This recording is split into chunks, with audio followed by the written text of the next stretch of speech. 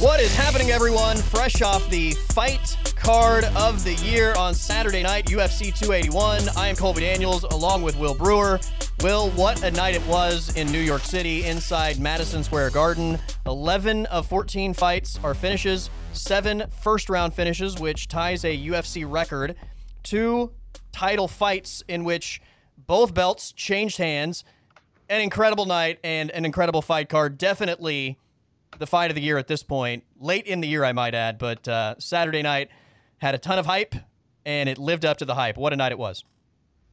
Yeah, it's rare when you have a night that was that hyped up and it kind of over-delivered, because it's rare when you got the prelims that delivered that way, and then the main card, so many storylines, and then for those to deliver as well.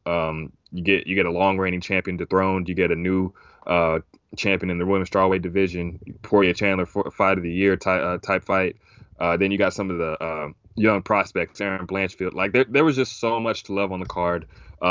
Madison Square Garden was rocking. The crowd was into it the entire time. That's what you love in this sport. And you know, the London card showed us that back in March. Yep. But when you got Madison Square Garden rocking like that, the March card in London held on as long as it could. But I mean, it took a Madison Square Garden raucous crowd to knock it off the throne, and it definitely did. It was a raucous crowd, but I'll say this. Can you imagine if this fight card happened in London?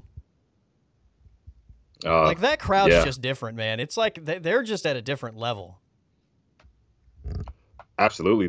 I can't imagine that's why the UFC wants to have Leon and Usman in that area, because you know how geeked up the crowd is going to be. It's going to be scenes there, but if this card was there and all the highlight reel finishes, and man, I can't even imagine. I mean, Madison Square Garden was rocking, but I mean, putting this one in London would have been incredible. Yeah. Now, we might not have ever reached the main card because maybe the building burns down following Erin Blanchfield's performance over the fan favorite meatball Molly McCann. But yeah, that London card was so great because the card was great, but the atmosphere that I think the fans created was a big part of that. And yeah, that's probably going to go down as one of my favorite cards, not just of the year, but I think in recent UFC history for sure. All right, so let's jump into this thing because we got a lot of fights to talk about. There was a lot of explosive fireworks up and down this entire fight card. The main event, Will, I mean, you have the reigning middleweight champion, a guy that has completely dominated this division since he's been the champion. I know all of last week you probably heard similar conversations about, you know, Israel Adesanya and Anderson Silva and, you know, what that gap is to be the middleweight GOAT. Adesanya has completely annihilated everyone in his path in the middleweight division. Enter Alex Pereira, a guy that obviously has not been in the UFC for very long, has 2 wins over Israel Adesanya in kickboxing. This was only fight number 4 for him in the UFC, and with all that said, by a mile, the biggest threat to Israel Adesanya's title reign, and it gave us, I think, in terms of hype, the most hyped Israel Adesanya fight that we've had since he's been champion, and clearly within the fight, the best fight that we've had of the Israel Adesanya era, in which in the 5th round, a fight that Israel Adesanya was clearly winning 3-1, the power of Alex Pereira once again is the difference between these two. Yeah, man. I mean, in this Izzy title reign, he's done a really good job of keeping himself out of danger. Jared Cannonier, Robert Whitaker, Paulo Costa, all these guys, while they're very, very good, they were just at massive disadvantages when it came to Izzy. Izzy's a master at managing distance, at finding a way to hit you where you can't even come close to hitting him. I mean, Robert Whitaker is as good of a middleweight that you will find, but he just has an awful time against Israel Adesanya, right? But like you said, enter Alex Pereira, and all those advantages disappear. The distance management's not there. The way that Izzy can kick you and not be kicked, that's not there. I mean, almost immediately you saw like the size discrepancy, not the size discrepancy, but how similar they were in size. And on fight day, Alex looked a lot bigger than Izzy. His stance, straight up stance, Izzy bends at the knees a little bit. So that made Alex look a lot bigger. But I think right away you saw, while Izzy was still at a little bit of a distance away from Alex was pursuing him, pressuring him, and was still able to kick Izzy's calves and his legs and everything. Izzy was never out of danger when fighting Alex Pereira. And over the course of 25 minutes, he had to evade that left hand for 25 minutes. And the fact that he almost did, I mean, that's a testament to him. He had to introduce wrestling. He had to do a lot to try to evade that, but in the end, the power was the difference. And I've never seen something like this happen in MMA. And of course, you have your kickboxing fights as well. But throughout 3 fights of Israel Adesanya and Alex Pereira, 2 in MMA or 2 in kickboxing, 1 in MMA, I still stand by the better guy is Israel Adesanya. For sure. But he just can't seal the deal against Alex Pereira. Maybe that first fight was a robbery. I mean, who knows? It was a close fight. But I don't think it could be a robbery. I mean, I think you can make the case that Izzy won it, but that was a really fun fight to watch, and I think that could have gone either way. So I don't think it was a robbery, but I think you can clearly make the case that Izzy could have won that. Yeah. And I felt like in that first fight, he was the more skilled guy, but Alex had the power. The second fight, he was winning, and then Alex knocked him out. Third fight, winning, Alex knocked him out. The margin of error for Izzy is so small. It's smaller than a guy with the puncher's chance to win. Because Alex has skill to go along with this power. Alex can match. I'm not gonna say he's better than Izzy at kickboxing, but he can match what Izzy does well, in terms of the kicks, the length, and all that stuff. It just makes for a really, really tough fight for Izzy. And Izzy performed well, but that margin of error, like I said, is so small.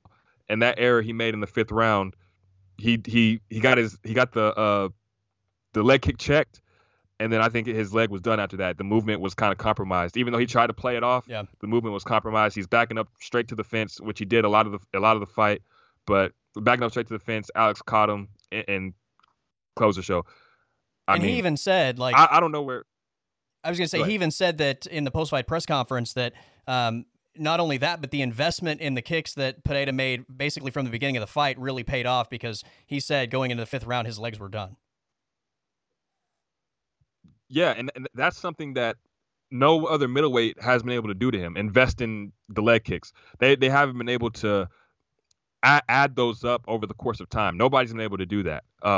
It's just different. Izzy's going from fighting guys who are 5'11" and 6 foot 6'1", and Alex Pereira is all of 6'4.5", 6'5".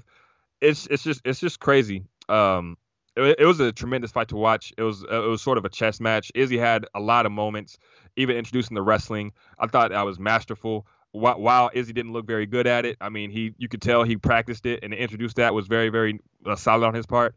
It's just tough for Izzy that it ended that way, but huge props to Alex Pereira for staying with it in the 5th round after being down 3-1, listening to his corner and getting that finish, man. Props to the new champ. Yeah, I think you nailed it. I mean, Israel Adesanya, I think if you watch those two guys, is clearly the more skilled guy, the more talented guy, the more well-rounded guy. He's better than Pereira in basically every category except power, right? And unfortunately, I think there's just a pretty decent discrepancy in terms of the power. Not that Izzy doesn't have any, because we saw Izzy rock Pereira. It's just the difference in what each of these guys can survive when the other is landing clean.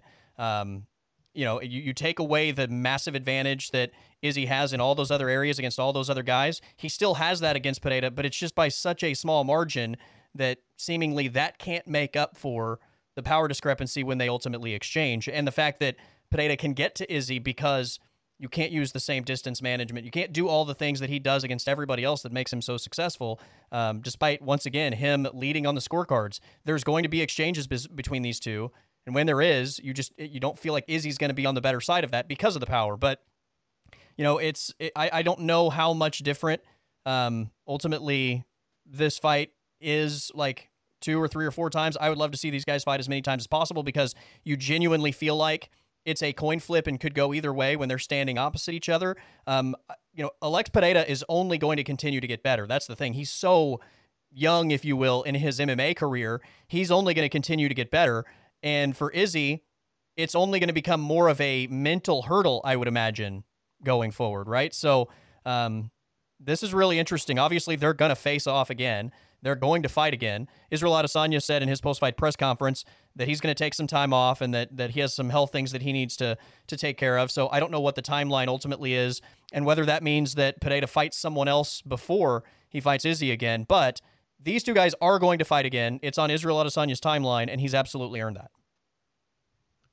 Yeah, I mean, longtime champion. I don't think there's any other way to go than for Israel Adesanya's next fight to be for the title. As a long reign champion, he's earned that. He deserves it. But yeah, I'm with you on this fight. Going forward, like if this fight happens again, the mental hurdle, like knowing that he was 2 minutes away from finally slaying the dragon, and then the dragon just overpowers him, like just snatches the victory from the jaws of defeat. It's crazy. I mean, I feel like Izzy's handling it well, but I mean, to go through all of that again, I don't know how he's going to be able to get himself up. He seems like he's up for it, but I mean, I think this, if it were anybody else, any other fighter, I would say like I would be very concerned about them going into another fight. Izzy seems like he's handling it well, but the fact that he was so close to winning this fight and then he just gets finished. I mean, I don't know how he comes back from that. But if anybody can do it, it is Izzy. But, you know, like you were alluding to, Alex Pereira is only going to get better. Like, what Izzy did with the wrestling, I mean, Alex is going to be like that. Those were his rounds of success. In those areas when I was standing with him, Izzy was always in danger. While Izzy looked good and was evading strikes and everything, I never felt like Izzy was out of danger. Whenever his back was going to the cage, I was yelling at the TV. I was telling him to move, because if Alex gets you there, I mean, it's going to be you know where he's going. He can't go many other places. He can either go escape right, escape left, but every time that Izzy backed up to the fence, I was very concerned for him. And up to the fifth round, it was working. He would clinch. I mean, and all that. But then in the fifth round, after he checked that kick, it just seemed like his movement was so hindered that Alex was able to catch him. I don't know, man. Unless Izzy can develop more power in his hands somehow, or unless he becomes a Khabib Hamzat level wrestler, I don't know if he can beat Alex Pereira, because he's going to have to stay standing with that guy for an extended period of time. And I just don't know if Izzy will be able to escape having to take that left. Yeah, it's interesting, man. And look, Israel can hurt him, right? He hurt him in the kickboxing match. He hurt him at the end of, was it round 1? Yeah. On Saturday night. Like, we know he can hurt him, but it's just the difference of being able to put him away, right, when you land one of those, or hurt him enough to be able to have that opportunity, like Pereira did in the fifth. Let me just say this. Alex can literally hurt him whenever he lands something. Right. I don't think that's the same with Izzy. Agreed.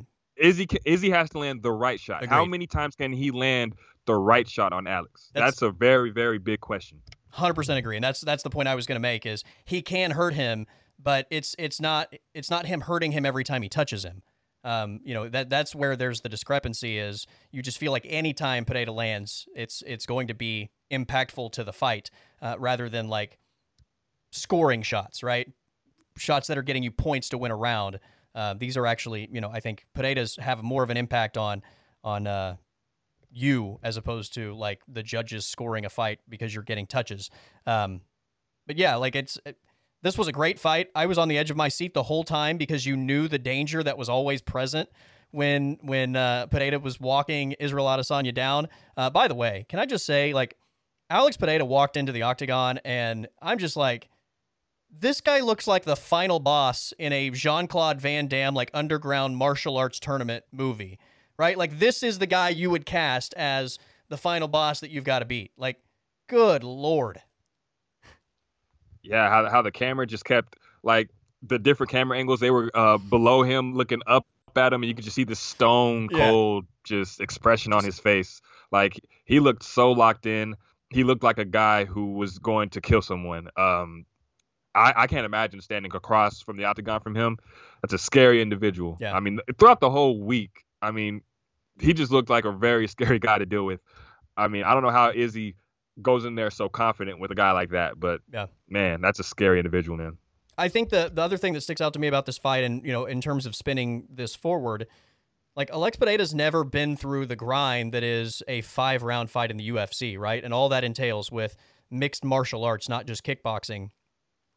If or I guess more than any other element, he's going to be significantly better going forward from just having experienced what that grind is for 5 full rounds and knowing what that gas tank requires of you and how to distribute, all of that energy and gas tank the next time you're out there. Right? Because that's one of those things. We talk about this every time somebody goes into a 5-rounder. You just don't know how they're going to handle it. And, if do they save too much in the early rounds? Do they wait too long to start to let it go? Do they gas themselves too soon? Like, until you've been through that, it's kind of a guessing game.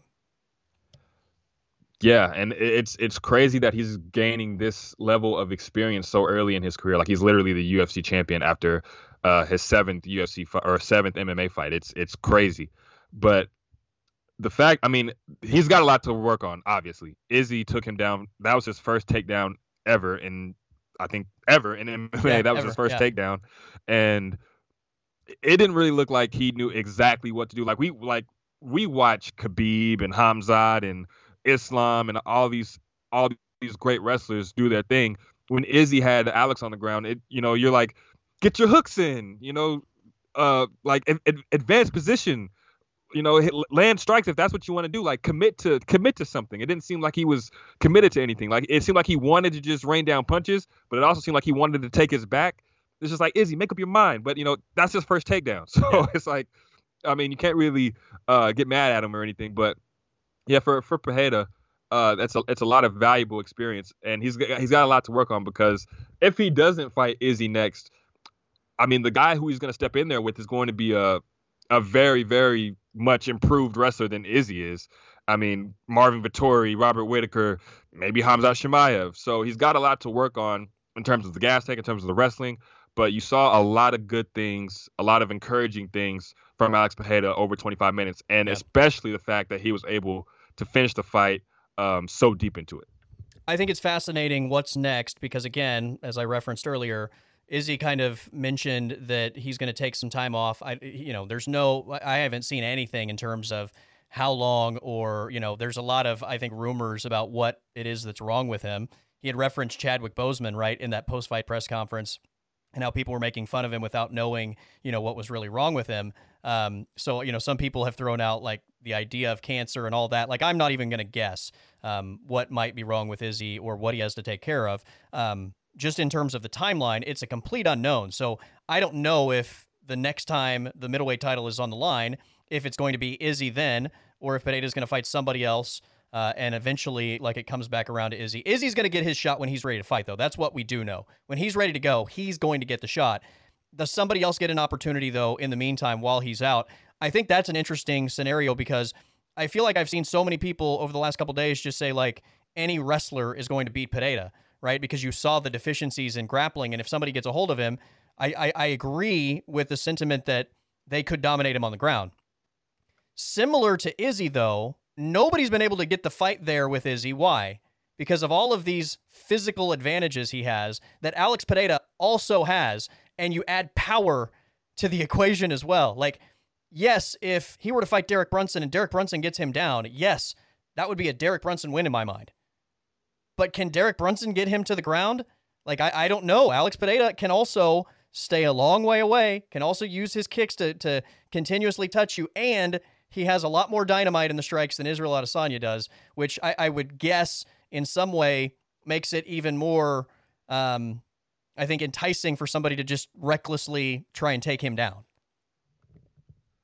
We're on the same mind. Like, you literally took the words out of my mouth, because I'm under the impression of, like, thinking about Robert Whittaker fighting Alex Pereira, there is such a size discrepancy. And while Rob is outstanding, he's great, he's at such a size discrepancy. How are you going to dart in and out with Pereira, especially when Pereira's got this power? Like, you can do it with Izzy. Like, you can take some chances, and you might get touched a little bit, but you can live to tell the tale, because Izzy's just trying to touch you. If you make a false step with Alex Pereira, you're going to sleep. Like, there's no ifs, ands, or buts about it. And I'm not sure how much he thought this fight would be on the ground with Izzy. Yeah. Izzy's a kickboxer. He might have thought, like, maybe, like, there's a chance, but he probably thought there was a slim chance. Like, you and I thought that there was a slim chance that this fight would go to the ground. Very slim, yeah, for me at least. But if he fights anybody else, nobody's going to want to stand on the feet with Alex Pereira. No, there's not one person in the top, any middleweight in the world for that instance. Nobody's going to want to stand with Alex Pereira. So he's going to know to keep this fight at a distance. He's going to know where Izzy was successful, being at a distance, leg kick, body kick, head kick. And then if they get close, I've got a left hand of death. So I don't like the matchup with Alex Pereira for anybody. I mean, you might be like, okay, Robert Whittaker, he's so skilled and all this, like maybe. The one person that gives me a little bit of, like, maybe this could happen is Khamzat. Yeah. Because of how he fights. He literally marches forward and nobody can land a strike on him. Outside of that, I don't see anybody else. And maybe even with Khamzat, what's the size discrepancy? There's a size discrepancy between Khamzat and Pereira. Yeah. I mean, I call Khamzat a weight bully. Alex Pereira on fight day looks massive. So I don't know, man. I mean, that's an intriguing fight. I would love to see that one. But did you see the picture of Pereira next to Dominic Reyes? Yeah, of course. My God, man. Yeah. He makes Dominic Reyes look tiny. And Dominic Reyes is 6'4", a solid light heavyweight. Yeah. And Alex Pereira made him look small. It's crazy, man. But yeah, I don't like the Pereira matchup for any of these middleweights. I know that he got taken down and everything, but he's going to know that the takedown is coming from any other middleweight for sure. I would imagine, with a dangerous grappler, there's going to be completely different distance management than there is with Israel Adesanya, right? Like, it's matchups create different fights. Like, you don't fight everybody the same. I'll also say this, like, I think that sometimes there's a natural, in your mind, there's like a natural math equation where you like look at a good grappler and just automatically assume that person's going to be able to get the fight to the ground, right? Like, just because they're a good grappler doesn't mean they're good at getting the fight to that point. Like, those are different things. Like, if the fight ends up there, then this person could be completely dominant. Getting the fight to end up there is a whole different story. That's the thing. Like, Israel Adesanya also, I think, could have been dominated by a bunch of grapplers in this division. But getting the takedown to be able to grapple is a whole different story than just being a good grappler. And sometimes I think people just naturally assume if you're a good grappler, you're going to be good at getting the fight to the mat. And that's not always the case. But, I mean, in a lot of cases, that's true. But in these cases, with guys like Izzy and Alex Pereira, that, I'm not going to say it's almost thrown out the window, but it's way harder than it's way easier said than done. I feel like there's just like levels that you have to get through just to get to them. There's so much you have to get through just to get a hold of them. Like, you've got to get through the legs. And then if you get through the legs, you have to get through the length of the arms and stuff. Like, and these guys are at such a size discrepancy. I just don't see, like, unless Alex Pereira is just reckless, unless Israel Adesanya is just reckless and they throw an overhand right with all their might and they slip and then they wind up on the ground. Like, that's how I see it going. So, like, Alex Pereira against Izzy is pressuring him, pursuing him. Against Derek Brunson or somebody else, he's going to be on the outside managing distance. Like, it's a completely different fight. Right. These guys are just like outliers. Like, I know Robert Whittaker is sick that Israel Adesanya and Alex Pereira just came into the equation in his prime. Because without those guys, we might be looking at a dominant champion. A dominant champ, I agree. But Izzy and Alex Pereira are just complete outliers to this whole thing, and it's just crazy. I mean, there have been a few times where we've seen people get into Israel Adesanya, but again, Alex Pereira has the same advantage. You're so tall, right? Like, you can fight off those takedowns against the cage really well. Like, even when you get to them, which is an incredibly difficult thing to do, like, taking a guy that has that sort of size advantage down is very, very difficult. But yeah, I do agree with all the people that share this thought. Like, if Brunson were to get Pereira on the ground, he wins. I completely agree with that. If Vettori gets Brunson on the ground, he wins. I completely agree with that. Can those guys get it there? That's a completely different conversation, because that's the reason Izzy's been completely dominant. He has not allowed anybody to be able to do that, and I think just assuming that everybody's going to be able to take Alex Pereira down would be to ignore why Alex Pereira and Israel is such a good matchup, because they share so many of those traits. But Either way, I will be really excited when this fight, the rematch, happens. It's going to be an entertaining fight again.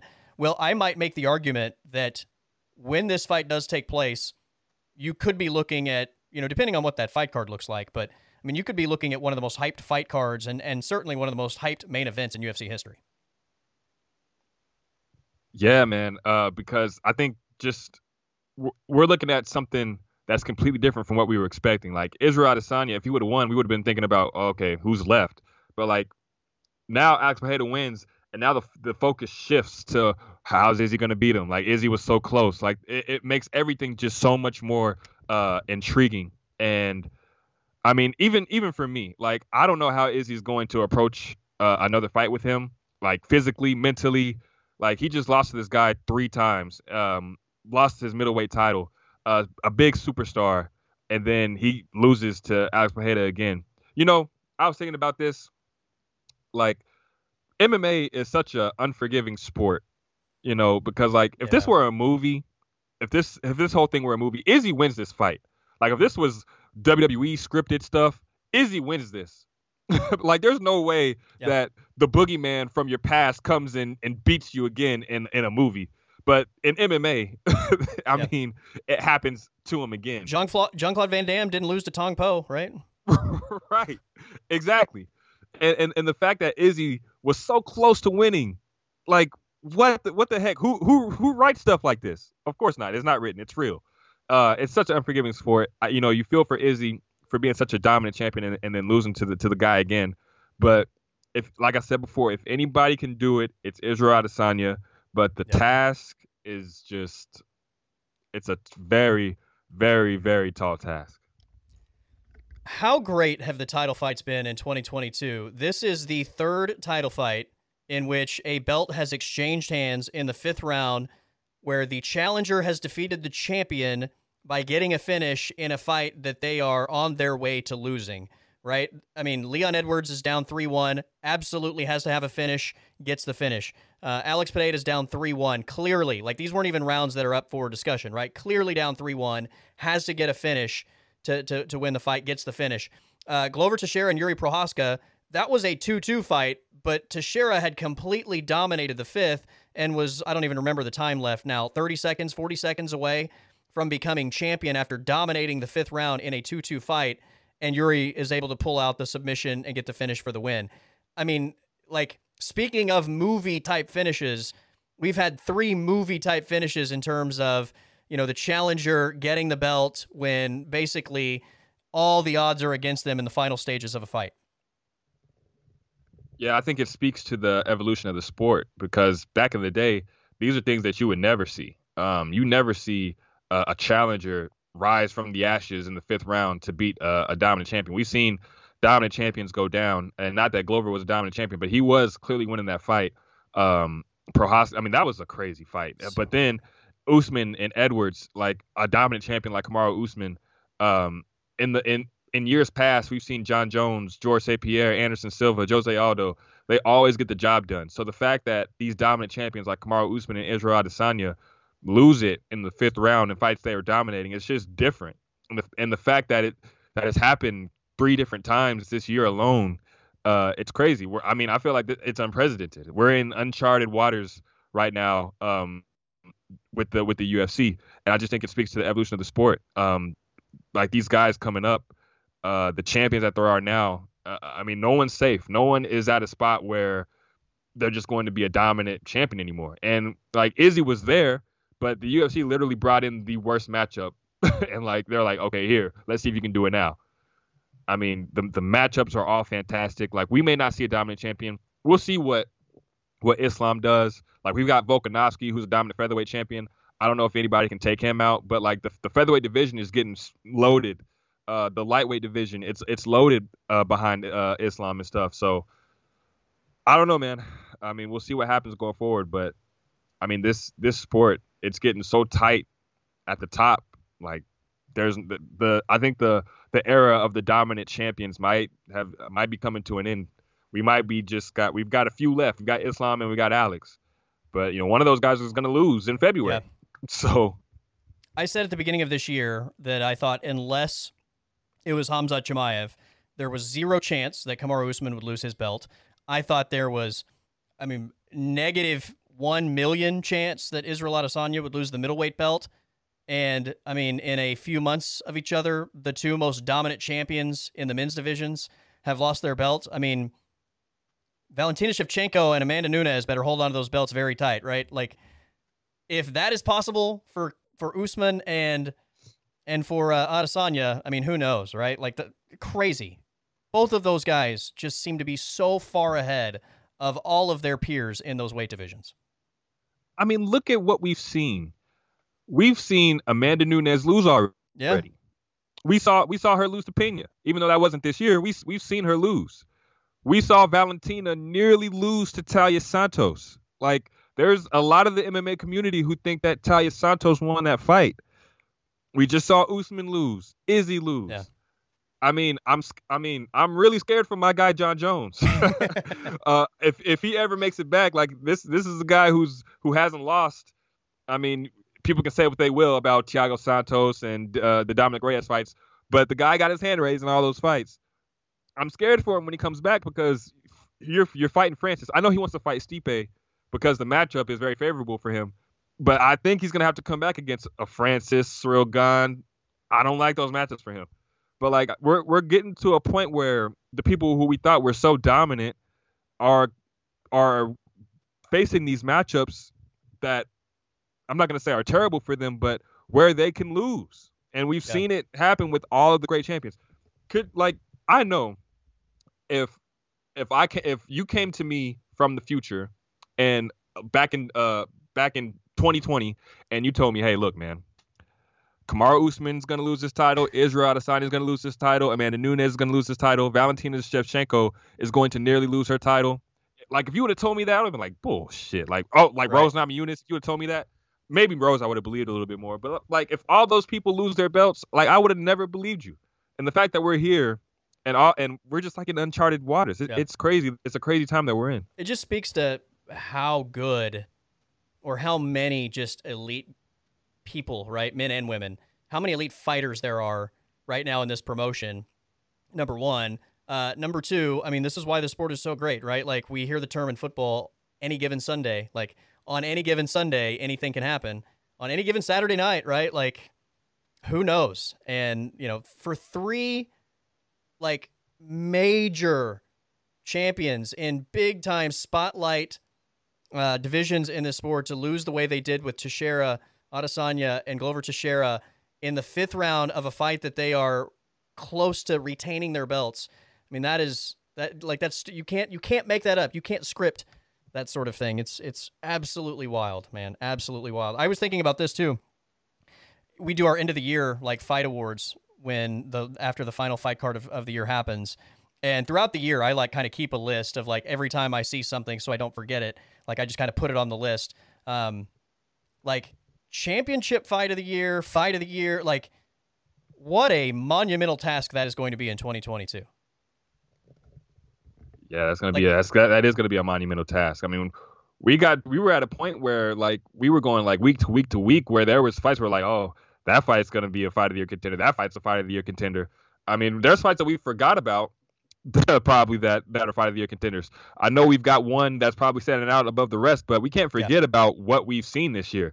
Hamzat Gilbert Burns, Yuri Glover, of course. Like, I know Poirier Chandler happened Saturday, and it's probably going to stand the test of time in terms of the fight of the year for this year. But those fights from earlier this year were phenomenal. They were fantastic. And when we look back, we're going to be like, fuck. Yeah. Those are some pretty amazing fights. So I thought Poirier Chandler was great, and I don't even know, Will, even as fresh as it is, because usually, the way we feel about fights after they've happened versus after time has passed is sometimes different, but I don't even think that makes my top 3 or maybe even top 5 of this year. Oh, that's how crazy this is. It's definitely made my top 5. I don't think there's 5. Well, maybe there has been. Maybe there has been. Maybe that's recency bias. Maybe I'm not thinking of all of the fights. But that fight was incredible on Saturday with Poirier Chandler. Yuri Glover, I don't know, Gaethje Oliveira. Usman Edwards is kind of a weird one because it wasn't necessarily a great fight as much as it had like the greatest finish in UFC history. You mentioned Chimaev Burns. How about Jan O'Malley? That was a fight of the year candidate. Absolutely. A couple weeks ago. I think like that one is kind of marred by the fact that most people felt like Jan won the fight. That was for 15 minutes. That was a great fight. Like just a ton of great fights all year long. Anyway, that was just a thought I had over the weekend. Like that's going to be a fun podcast episode when we finally hand out awards, because I'm going to feel guilty about not giving awards to some of these, because maybe in other years they're probably deserving. But yeah, what a year it's been. All right, co-main event. Now two-time champion Zhang Weili defeats two-time champion Carla Esparza in pretty dominant fashion, right? I mean, she was a heavy favorite. I think we kind of expected that the fight would look similar to what ultimately took place, but man, Zhang Weili absolutely delivered on the big stage. Is now a two-time champion, and I think is absolutely etching her name into the Mount Rushmore of that division. Yeah, absolutely. I think that the difference in athletic ability really was on display, and the fact that there's such a difference in athletic ability, plus the fact that Zhang Weili is getting so much better in other aspects of MMA outside of her stand-up. I mean, it's just a recipe for a disaster for someone like Carla Esparza, who's really one-dimensional. I mean, she's so small, but she's got a strong wrestling base. But like her striking isn't anything special, and Zhang Weili's becoming well-rounded. So, like you said, everyone expected this to happen. I mean, Carla's great, two-time champion, like you said, but Weili was going to fight her. And I feel like if Rose would have fought Carla, Rose would have won. I mean, Carla's great, but like I think there's just levels to this. And in terms of the evolution of women's MMA, like Rose and Weili are just at a level above her. I kind of feel bad for Carla because she was kind of dealt a bad hand throughout this whole thing. I mean, the crowd was booing her. She tried to throw the American stuff at the presser and still got booed. Oh, that was such a cringy moment, right? Because they were talking to Zhang Weili, and she like interrupts, and she's like, I'm gonna keep this belt right here in the USA, and everybody's like, boo! It was just like, oh man. So you know when you throw out the whole like USA thing and still get booed, that there is venom there, because usually that's the go-to, like easy, get people to cheer. And the New York crowd was not having it at all. I mean, I think when you have a stinker like what happened with Rose, and then Rose is such a fan favorite, and when people think you're not supposed to be the champion anyway, and you're in this spot, and Weili is such a fan favorite, and she's had such great fights, everybody knows who they want to be champion. Nobody really wants Carla Esparza to be champion. So, I mean, we saw what we saw. She was dealt a bad hand, but I'm glad that she did get another reign with the title after, her first reign ended so abruptly and everything. It's great that she worked her way back up after 8 years, won the title back, and then got to be in a big fight at Madison Square Garden. So there's a lot for her to look at and to be positive about. I know she's devastated that she lost and got finished and everything, but I mean, I think she can look back on this title reign, the fact that she got married and got to walk down the aisle with the belt. So there's a lot of positive things that happened for her throughout this title reign, but I think that Weili Zhang match is just, 9 times out of 10, probably 9.5 out of 10, Weili wins that, especially with how much she's getting better. So congrats to the new champ. Yeah. What's next for the champ? Sometimes what I want to happen and what I think is going to happen are different. Sometimes it's the same. I would say in this scenario, what I want to see and what I think will happen are the same thing. I want to see Zhang Weili and Amanda Lemos. I think the UFC will make Zhang Weili and Amanda Lemos. Yeah, absolutely. The UFC has liked Amanda Lemos from the beginning. She's been in big spot after big spot. Even after she got finished by a standing arm triangle, she was still put in a big spot on ABC against a fan favorite. So she's been gaining fans and gaining popularity and everything throughout this whole chance. So she fights Marina Rodriguez and then gets the knockout. So like the fact that she beat someone who was on the cusp of a title shot, like, and the matchup itself is so intriguing. Yeah. Like if you can put somebody in there against Zhang Weili, you throw in someone like Amanda Lemos, who's explosive, who's got power. I mean, it's like two trucks, head-on collision. It's that type of thing. So I think that's a fantastic matchup for the fans. And I don't know who I favor in that one because like you can't sleep on Amanda Lemos's power. And maybe Whaley just resorts to wrestling. I think that's just a very fascinating fight. But I want to throw this one at you. Not that I think this is going to happen next or anything, but if you remember when Rose beat Whaley for the second time back in last year at MSG, we were talking about what would be next for Whaley after losing to Rose twice. I said maybe she should go up and fight Valentina for the flyweight title. I think we might be close to something like that happening. I don't know what's next for Valentina. Everything's pretty much up in the air. But I think if Whaley wanted to, I think she could go up and challenge Valentina right now. But especially if she wins, if she defends the title just one time, let's say she beats Lemos, and then she gets on the mic and calls out Valentina, I think that would be a very, very interesting fight because the fact that Whaley is getting so much better, and then the fact that she's so fast, she's so athletically gifted, I think that's something that Valentina hasn't really seen. So I think that would be a very interesting fight. I wanted to get your take on that. So I am still firmly in the camp of my appetite for the trilogy fight between Valentina and Amanda is here, and I'm ready for that to happen, and that would take precedent for me. So if given the choice, I would like to see champions meet up, but I would like to see Valentina and Amanda. If they're not going to make that fight, then yeah, I love that idea. Absolutely. Because, you can make the argument that Amanda Lemos, hasn't earned it, quote unquote, I guess, if you want to say that. I think that the fact that she beat Marina, who I felt like was next, puts her in that position. But yeah, like I'm in if they wanted to make the Valentina Zhang Weili fight. I think that I'd be curious to see what the strength discrepancy is when those two actually clinched or something like that. But yeah, I would be very curious to see that fight. I would still favor, I think, Valentina by a pretty decent margin. But Zhang Weili is at least athletically explosive enough that I think that makes that a very intriguing fight. Yeah, if they don't make the Amanda fight, yeah, make Zhang Weili. I'm in. I just don't know how much Amanda wants that fight now. I mean, I feel like if she really wanted that fight, like this fight would be happening by now. Because I think Valentina has come around to the idea. She's talked in interviews and saying like at first she didn't have like the appetite to go up, but like lately she's had the appetite to go up. She said it numerous times. She wants to go up and become a double champion. I want to see that fight happen. I think the world wants to see that fight happen, especially now that they've both built these resumes as dominant champions.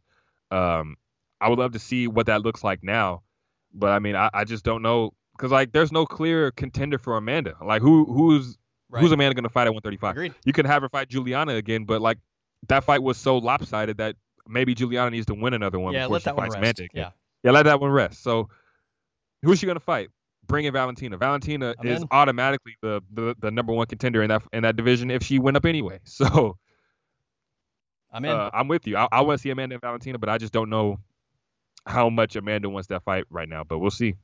Where are you at with Rose potentially getting a title shot? Because obviously she beat Weili twice in title fights. So like if you're in the Rose camp, like there's an argument to be made that she has 2 wins over Weili in title fights. She should get the next shot. I can see why that argument makes sense. I'm going to throw you a curveball here. Stylistically, the fight I want to see next for Rose is Marina. Like Marina just lost. Rose is coming off a loss. Like Marina, Rose. Like let's see those two fight if Lemos is next. Or I mean, if Zhang Weili went up, Lemos Rose would be a lot of fun. Seeing how Carla Esparza was greeted in New York City following the trash, arguably worst title fight in UFC history, I know that Rose is just overall more likable than Carla, so it wouldn't be as bad. I think I've come around on let's get Rose and Carla back in there and make them fight. Like let's get that fight out of our memories by having them, give us something different. Like that fight was so hard to digest. Like let's relive something different when we think of Rose and Carla. Could you imagine the outpour of disgust that Yes. the MMA world would come together and spew Yes. if Rose and Carla was just even announced. I 1000% agree that Rose and Carla should fight again Yeah. because I kind of feel like that was just a wash. You could just kind of throw that away and like make y'all fight again so you can give us something different. It was so Kind of bad. like I don't want to Francis. remember Carla or Rose for that fight. Like, I don't want that to be in my memory. Exactly. I'm with you. I'm 1000% with you, but like I don't think. I mean, I feel like Rose should take another fight Yeah. before she fights for the title, because like mentally you wonder where Rose is at, especially after losing the way that she lost and how she fought that fight. I don't know how much, going into a championship fight, like I don't know how that would work with Rose. I feel like Rose should go and fight a Marina Rodriguez or a Carla Esparza, but I just think that the MMA world would just be so disgusted by that fight that, I mean, they might just have to scrap that fight and just book something different. Oh, you I don't think definitely that have would to be. put that in the Apex with no fans, right? Like, you're not putting that in front of a live crowd. It would have to be a fight night main event at the Apex where you're not letting people in the door. Like, that's the only way you could do it. And when you say nobody, it's got to be like that one guy renting out the place Like again. Zuckerberg, yeah. Huckleberry, yeah. Yeah. It's got to be something like Yeah, that. hit up because Zuckerberg and be like, hey, we're going to give you one more opportunity to have the Apex to yourself. It's going to be Rose and Carla. We don't want anybody there. They don't want anybody there. This needs to be settled, but not in front of a live crowd. And Dana would really do that and be like, yeah, we had tickets. We had a lot of people who wanted to get in, but Zuckerberg just rented out the place again. Right. We decided, like, yeah, you know how Dana is, but yeah, I'm with you. It would have to be something like that for this fight to be able to take place. I mean, I can't imagine. I mean, the world will want to see Rose fight, but the fact that fight was such a stinker, I mean, Yeah.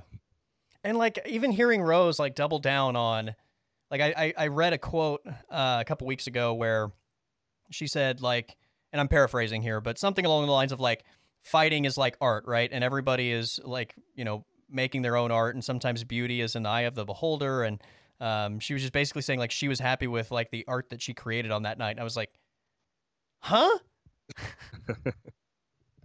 Like, no, we have to move past this. Like, that can't be okay with everybody. For the love of God, that can't be okay with anybody. yeah, that was such a weird fight, and I felt like after the fight was over, as soon as the buzzer sounded for the end of the fight, she yelled, "I'm the best! Yeah. I'm the best!" Like she was so sure that she won, and I'm just like, what is even happening? I mean, that was one of those fights where no one deserved to win, but you just had to pick a winner. Like I wouldn't have been mad if there was just a draw, like a 0-0 draw. The judges scored this fight 0-0, Yes. 0-0, 0-0. For the first time in UFC history, the judges have refused to score this fight. Exactly. Yeah, that's what that fight represented. But I mean, Rose is a delicate flower of an individual. You like that she's not taking this as hard as she could be, with all the fans, with all of the uproar of disapproval. I just wonder what she looks like in her return. And I think you have to put her in there with someone who's going to fight her, like a Marina Rodriguez, or you do Jessica Andrade's trilogy. But it has to be someone who's going to fight her, not a Carla Esparza. Yeah. All right, Dustin Poirier, Michael Chandler. This was the fight of the night. I mean, this one had all the hype. Dustin Poirier only fights in fight of the night, fight of the year type of fights. Michael Chandler only fights in fight of the night, fight of the year type of fights. These two against each other, I mean, it's set up to be great. It was absolutely great. I think we both felt like Dustin Poirier was just all around better than Michael Chandler.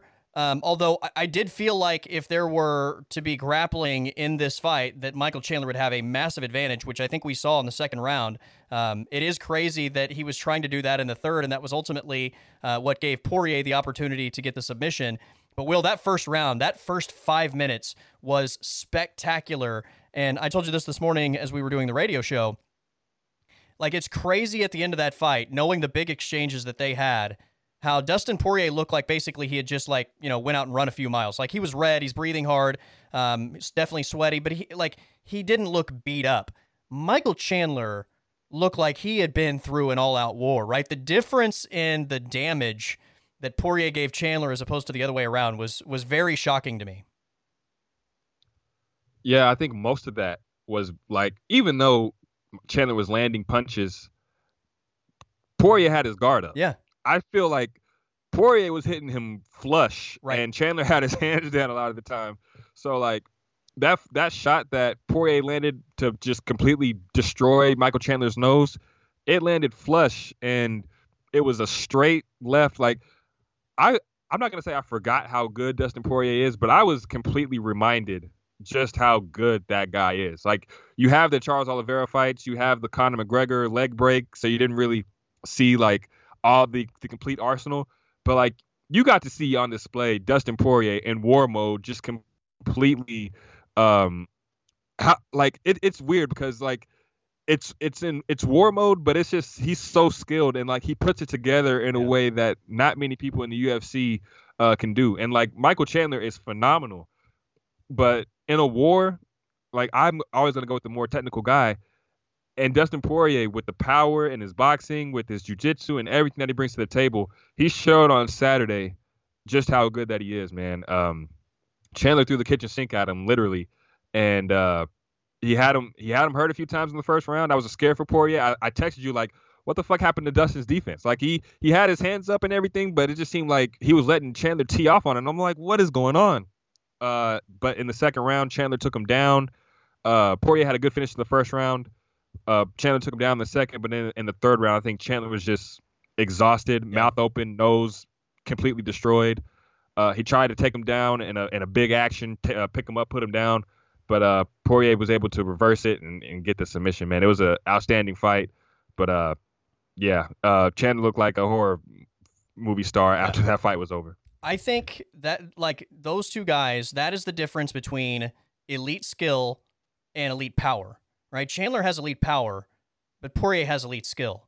And I think it would have been incredibly foolish of Dustin Poirier in the first 2 or 3 minutes of that fight to just try to exchange with Chandler when he's most dangerous, right? Like, I think he was trying to be as defensively sound as possible early, let Chandler throw all of his big shots, and then you start to pick him apart. I think, unfortunately, he got caught with one that, even though he was playing defensive, like if he wasn't defensive, it probably puts him out, right? If that's clean, he's probably out. But he said after the fight, like, he got me with one that buzzed me and I was in danger. And I think he was just trying to survive. And, because he did keep the guard up and didn't try to fight back, I think he had to eat more shots, but I think ultimately that's what allowed him to survive. And when, he ultimately came back, he was able to finally put it on Chandler. And yeah, I mean, you mentioned the montage of shots in that final minute. Like, all of Dustin Poirier's were just flush and on the money. And, even in the Oliveira fight, Will, like, most of the stand-up was heavily in favor of Dustin. Oliveira's best stuff was in the clinch, and then obviously the way that in the grappling and obviously getting the finish when he took his back. But when they were just standing and not clinching, just trading, like, Poirier almost got him a couple times, right? Like, he is elite in that way. He's so clean, and that was why I felt like he was going to win this fight. I said, though, last week, like, Chandler, to me, outside of just landing the big shot, which is a possibility always with a guy like that, Chandler's path is wrestling. And if he's able to get Dustin down, just grinding him down, because like Poirier's ground defense is so interesting to me. It almost feels like going back to the Khabib fight, going back to the Oliveira fight, like when he gets taken down, like I kind of feel like he is just willing to ride that round out until they can stand up again, right? Like, I think if you get him down, you have a big opportunity to finish the fight because he's not looking to get up. He's looking to just survive being in that moment and looking to then capitalize when the new round starts. And I felt like Chandler did not capitalize in that second round as much as he could have. I saw some people throw out the idea of a 10-8 in that round. Like, yes, it was a dominant round in terms of control, but the UFC's literally been telling us that there is a giant emphasis on damage. And just because you control somebody for the majority of the round doesn't equate to a 10-8 round. There has to be some damage there, and I didn't feel like the damage warranted a 2-point round in Chandler's favor. But, he obviously tried to grapple again in the third, and, the wild exchange ultimately resulted in Poirier getting a really good position.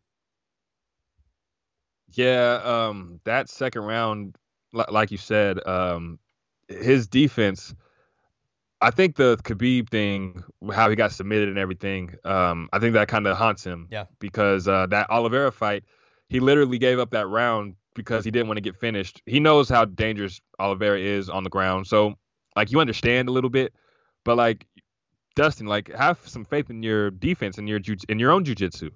I think he did a good job of not getting submitted, but I think a lot of that had more to do with Chandler not capitalizing, like you said, because I think if that were like a Islam, he probably gets finished. Yeah. I think Chandler was just so gassed, and then the fact that his nose was destroyed, I think there was just a Big lot leaking mess. working Yeah. against Chandler, and then the fact that um, he didn't really have the hooks, like both hooks in. Yeah. It was just a weird position, and I think Chandler could have did more, but I think he may have been trying to preserve his gas. I don't really know, but Chandler had opportunities he didn't capitalize. But yeah, Poirier's ground defense, it's weird, but he did a good job of defending. So and he lasted throughout the round, and he did a way better job coming out in the third round than he did against Oliveira Yeah. after giving up a round. So there's cause to be encouraged, but I think that's still like if Dustin were to fight Islam, I think we both have a pretty good idea Oh, of how that fight would go. I So hate that. I hate I that mean, I know how that fight would go because I love Dustin Poirier. yeah, I mean, he's my favorite fighter. He and Gaethje are my favorite fighters in the UFC. But yeah, I like that. That is a nightmare matchup, unfortunately. yeah, because like he's got Khabib level strength, and his takedowns. I mean, Yeah. there hasn't been anybody who's been able to do anything with those takedowns, and Dustin doesn't seem like he's a guy. I think the stand up would be very interesting, but I think once it gets to the ground, it's Right. over. So yeah, it's gonna be interesting to see what's next for Dustin. Being a guy who's had two title defenses, we do have a new champion, so I think there's a new lease on life for him in that division. So I mean, it's very interesting. Well, they officially announced. Oh, before I forget, let me say this. There was a sequence where Poirier was trying to get up and Chandler fishhooked him, right? And that's what he was mad about at the end of the fight. I don't want to not give him credit for that because he didn't completely ride it out the entire round. There was a moment where he did attempt to get up, but he got fishhooked by bloody How fingers. about how about Chandler in the post fight presser to say, yeah, there was a moment where my fingers just happened Oh yeah, to land in his yeah. like, bro. They showed that on the replay. You literally stuck your Oh yeah, fingers in his mouth and was trying to. That was completely on purpose. Like yeah. I know Chandler likes to be this fun-loving, guy and all this stuff, but All bro, American, my uh, bootstrap type yeah, persona. Yeah, come on, man, don't lie to us like that. Like, come on, bro. Like you were doing some dirty shit. Just yeah. as Draymond Green would say, stand on that. That's right. That's right. Like he was mad that Dustin called him dirty at the end of the fight. Like, bro, you literally did something dirty. Like Yeah, he's like, I would have handled it differently. I'm like, nah, okay, bro. maybe you would have, but like you're all like that's maybe you would have handled it differently, but you're basically trying to like make it seem like he's unjustified in saying what he said, which what he said was accurate. What happened was dirty. Yeah, not only that, but then spewing out your blood on Poirier. Like that shit was disgusting. Like, come on, man. Yeah. So yeah, Poirier had every right to feel the way he felt and to say the things that he said. And he was still after the fight giving him props. Yeah, Like of course he he was. went up to him respectfully and said like, "You're a dirty motherfucker." Like, yes, you are, Michael Chandler. Like that was dirty what you Yeah. did. But at least he is man enough to go up there and say it to your face and still give you props And give by you saying props, like, yeah. "Hey, I was scared to fight you," and all that stuff. And to show you respect. But yeah, you did some dirty stuff. Stand on it. Yeah. Like, hey, I was trying to win. I was, it's war. Like, if Michael Chandler would have said this is war, nobody would have had a problem with it. Like, this is war. But I'm sure Dustin would have said like, keep it clean, like keep it classy. But Right. yeah, when you're in the moment, it's war. Like, come on, man. Yeah. That was just kind of like, come on, man. All right. So what's next? I text you this after the fight. Like I love the idea of Poirier and Dariush. I believe Dariush should be next in line for the belt. If he's going to fight again before Islam and Volk is determined, then Dustin Poirier, Beneil Dariush, I think stylistically is a great fight. Dariush obviously deserves that sort of platform against a guy that has that sort of star power in Dustin Poirier. Again, if he wants to fight, because I think he is definitely in the front of the line for me. But if he wants to fight, I love that matchup, and it would be fun. Yeah, I think we've reached a point in this division where the stars, the big money players, Like we were at a point where they were just fighting each other at the top of the division and kind of holding things up. But I think now we've reached a point where the stars, the big money guys are having to fight these prospects, these young, hungry prospects, and these other contenders like the Beneil Dariush's of the world. I think there's one more big money fight to make. Um, but I also think that Poirier Dariush is the clear next fight to make because Dariush is the number one contender in my mind. Well, of course you got Oliveira and who wants to take some time off, but I think that Dariush and Poirier is the clear next fight to make, especially with Oliveira taking some time off. I think that you make Justin Gaethje versus Vasev, and I think you have to make Michael Chandler and Conor McGregor. I think that's the big money fight that you need to make. I don't think Chandler's really close to a title shot, and I think that McGregor being away for so long, you don't like the title doesn't have to be involved. I think that can be separate from the lightweight division. So I would do Gaethje, Gaethje Vasev. I would do Poirier Dariush. I would do McGregor Chandler. If I was Charles, let this division kind of shake out for a while, sit back and just watch, and then come back when you feel like it's necessary. I don't know who that would be against, but yeah, I think those are some really good matchups. I think Vasev deserves a big time fight, and I think Dariush deserves a big time fight. So these big money players are going to have to put their ranking aside and start taking these fights.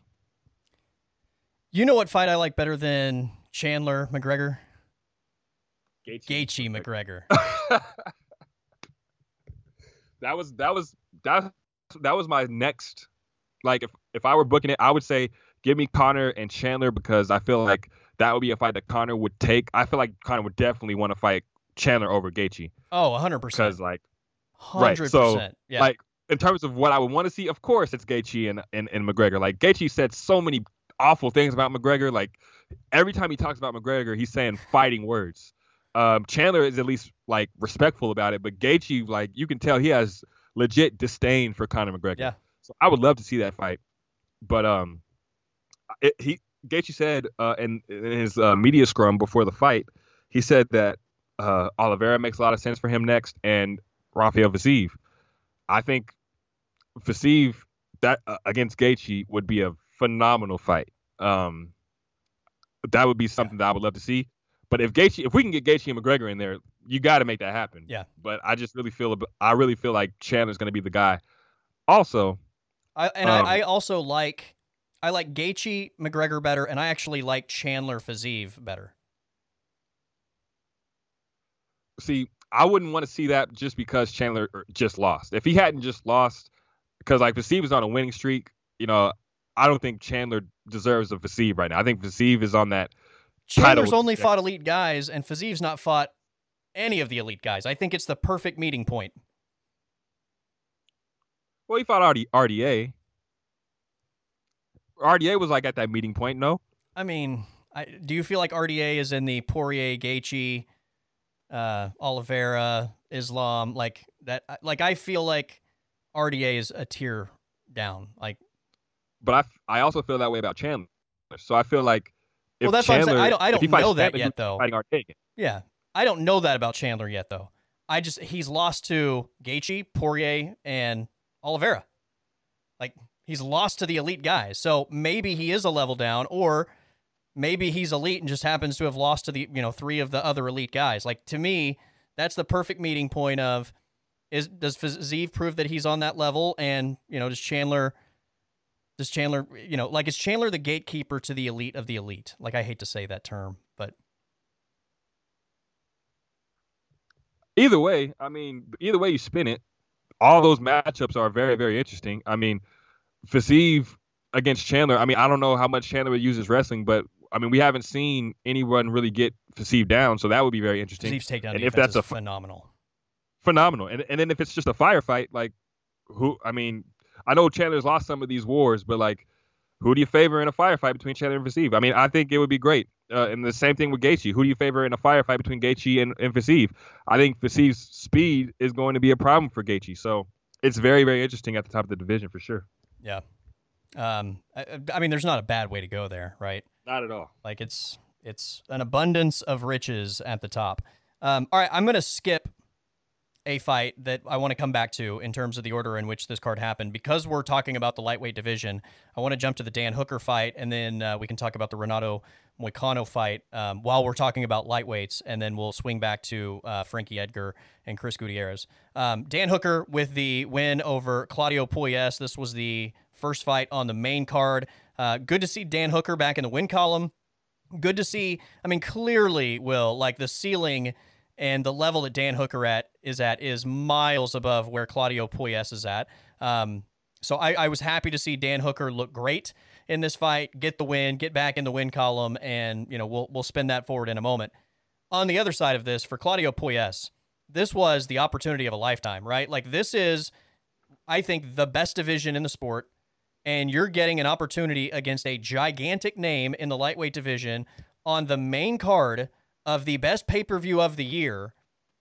Like, if nothing else, just go out on your shield, right?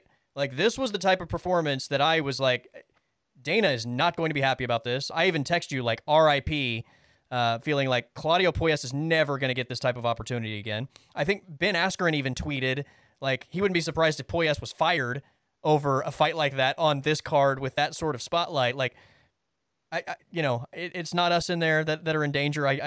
So I'm very aware of, like, criticizing somebody that's putting themselves in jeopardy, but that's the sort of fight with that type of opportunity that you just felt like, man, those don't come very often. For you to get that shoulder tap and get that chance, and for it to go that way where the entire building is booing, not good.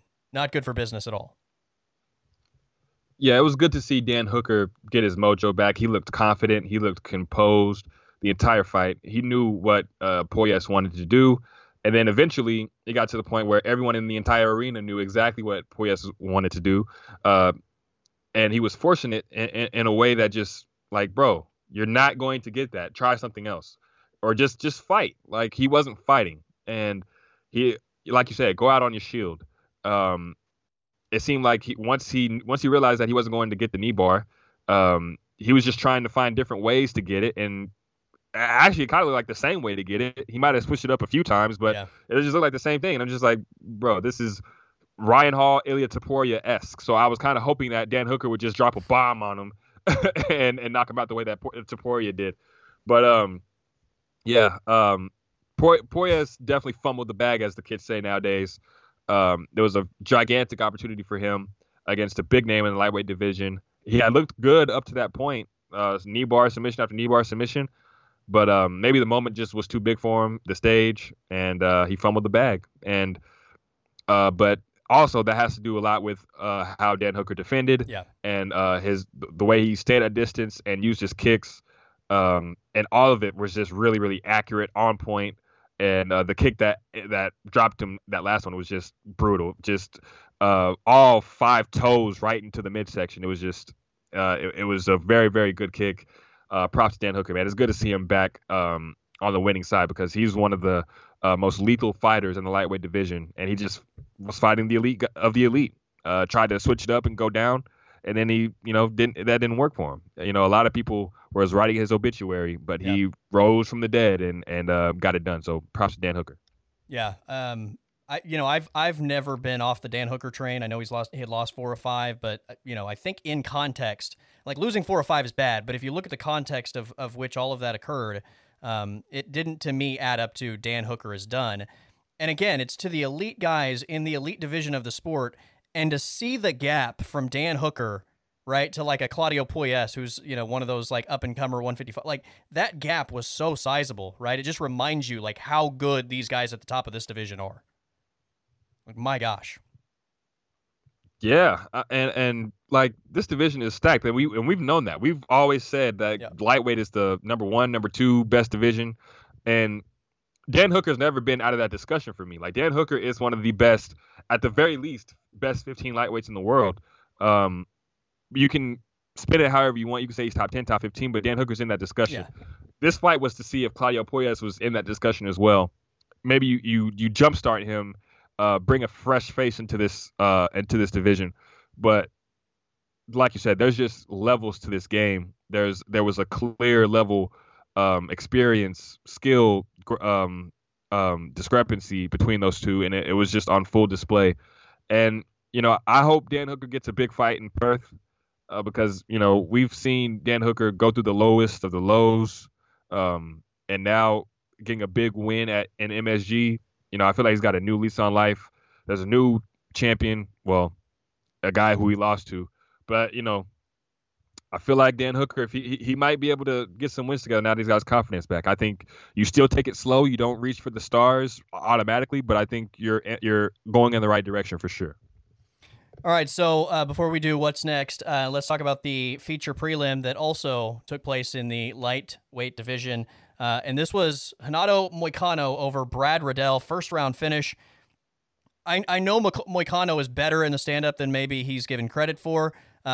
I thought he proved that against Brad Riddell, who is very good. Moicano looked really good in the stand-up. Also, we knew where his advantage lied, and ultimately he got the submission finish in this fight. But another big opportunity for Renato Moicano, and he absolutely capitalized both in the octagon and on the microphone. Yeah, talking about knocking it out the park. I mean, Renato Moicano definitely knocked it out the park with his performance, with his post-fight interview. That's how you introduce yourself into the rankings. I mean, I think if you with just a win, he may not have broken to the top 15, but with that interview, I think that gave him some points. Being a guy like Brad Riddell also is a big deal. He finished him. Of course, Brad Riddell took some time off. He said what he said about everything he's been dealing with and not fully being there and stuff. But yeah, just basically said he doesn't have the fire that he used to have, and he wants to take extended time away, and he feels like just being away from the sport will reignite that fire to come back and compete at the same level that he was before. Absolutely. Yeah. And when you've been around this sport as long as he has, sometimes that stuff is needed. But, for Moicano, I mean, he definitely took full advantage of the opportunity that he had at MSG. So Moicano's going to get a big fight next. He's in the rankings, and he's got, he stepped in on short notice against RDA, had a tough performance. But, I mean, he finished Alexander Hernandez on a full camp, just finished Brad Riddell. So he's definitely turning in the right direction. He seems to be getting better. He seems to be putting it all together at the right time. So it's going to be interesting to see what's next for him. All right, so what is next? We talked about Dan Hooker and Renato Moicano. After watching those guys fight back-to-back on Saturday night, I was like, that's a great matchup, right? Moicano Hooker. You text me the same thing.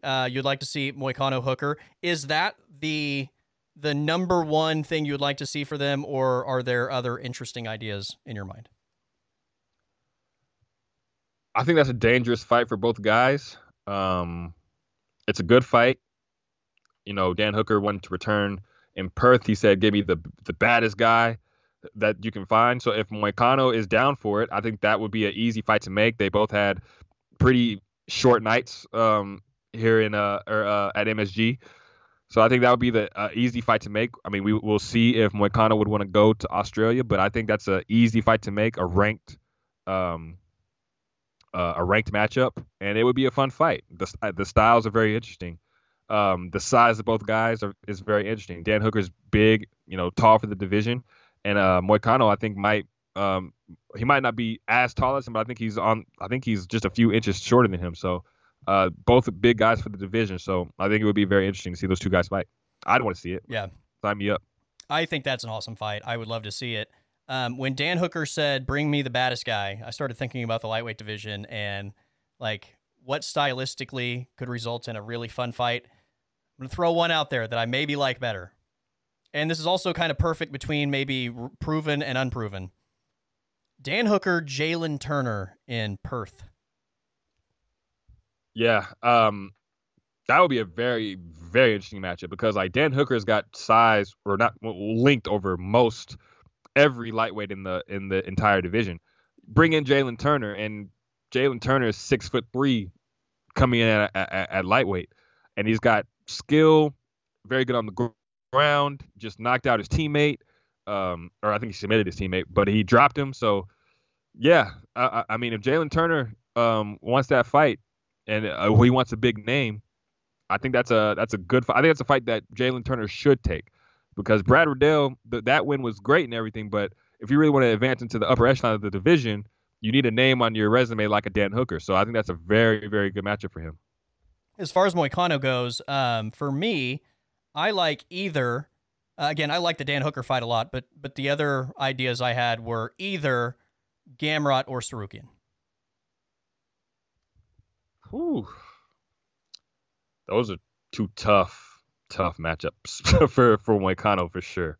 I would like to see them both, but those two guys are as good as it gets. I mean, I just think back to that matchup those two guys had, Sarukian and Gamrot. That was a phenomenal fight.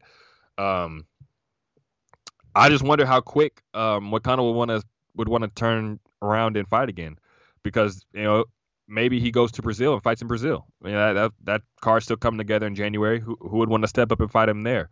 I think Sarukian and Gamrot are both really good options. I think both of them would want to fight up in the rankings, but if the Moicano matchup is what they're offered, I'm sure they would take it. Who else is down there in the top 15 or at like 10 through 15? So lightweight. 10 through 15 is Jalen Turner, Dan Hooker, Damir Ismagulov, Renato Moicano, Conor McGregor, and Tony Ferguson. Wow. Well, the other one that stood out to me, and I thought maybe Moicano did enough to maybe go up as opposed to down, but Grant Dawson. Yeah, that's a good one. That's a really good one. I feel like the bottom of the division, especially with Conor and Tony being there, it's kind of weird because like they're holding on to spots that some of these younger guys kind of deserve. Yeah, I think that's more of a matchup that I would think would happen. Moicano and Grant Dawson. But I mean, we'll see, man. I feel like he did that interview really gained him some punch with the UFC, so I kind of feel like he'll kind of be able to give his 2 cents on who he will want to fight next. Yeah. So we'll see what happens, man.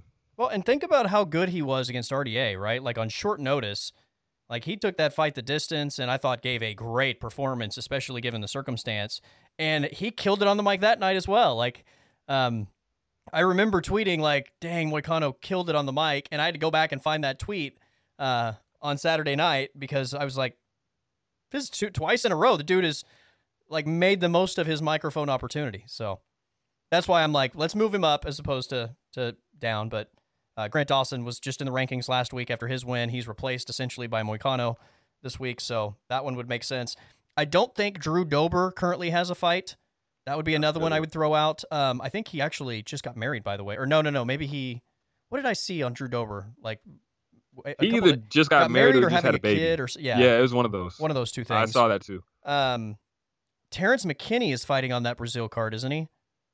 No, I think whoever he was fighting pulled out, or okay.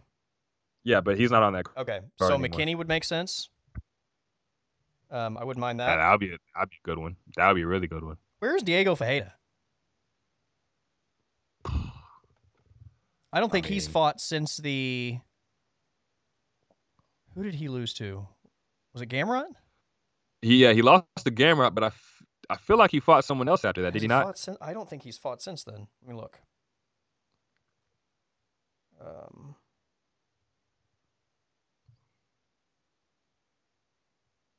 Here we go. Let's see. Yeah, the Gamrot fight was the last time he fought. Oh, wow. Yeah, so. Or the other guy he lost to, Gregor Gillespie. What's Gregor doing?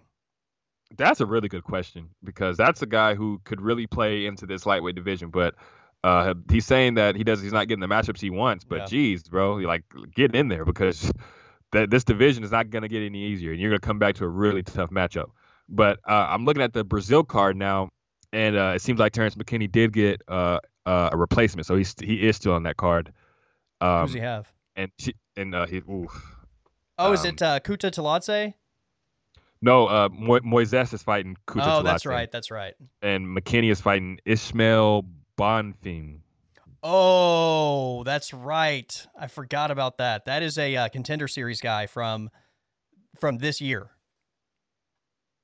who looked really good, by the way. And apparently the Bonfim guy's brother at welterweight is like supposed to be the next phenom, and I believe he's on that card too. Yeah, he is. He's fighting Munir Lazez. Yeah. So yeah, I mean, McKinney's not getting any favors in. This should be a good one. This card's really coming together. Yeah. But yeah, this lightweight division, man, this whole lightweight division is not getting any easier. So like these guys sitting on their rankings and then Gregor Gillespie not fighting, like it's not gonna get any easier. So you might as well just jump into the land of the sharks, man, because it's war out here, man. Yeah, man. Oliveira currently doesn't have a fight. Poirier just fought. Gaethje doesn't have a fight. Dariush doesn't have a fight. Chandler just fought. Fiziev doesn't have a fight. RDA is fighting at welterweight. Gamrot doesn't have a fight. Sarukian doesn't have a fight. Turner doesn't have a fight. Hooker just fought. I don't believe Ismagulov has a fight currently. Moicano just fought, and then Connor and Tony. There's your rankings. Like, nobody in that division currently has a fight other than Islam. Yeah. So, I mean, it'll be interesting to see how this division comes together. But, yeah, these guys who are coming up who are not in the rankings, I mean, you got to make a play on some of these ranked guys. I mean, you have to do it. And I'm sure a lot of them already know, like the Grant Dawsons, the Drew Dobers, Thiago Moises, like all those guys. I know that they know, like, I would love to fight a top 15 guy. But with Connor and Tony, was calling out Tony Ferguson.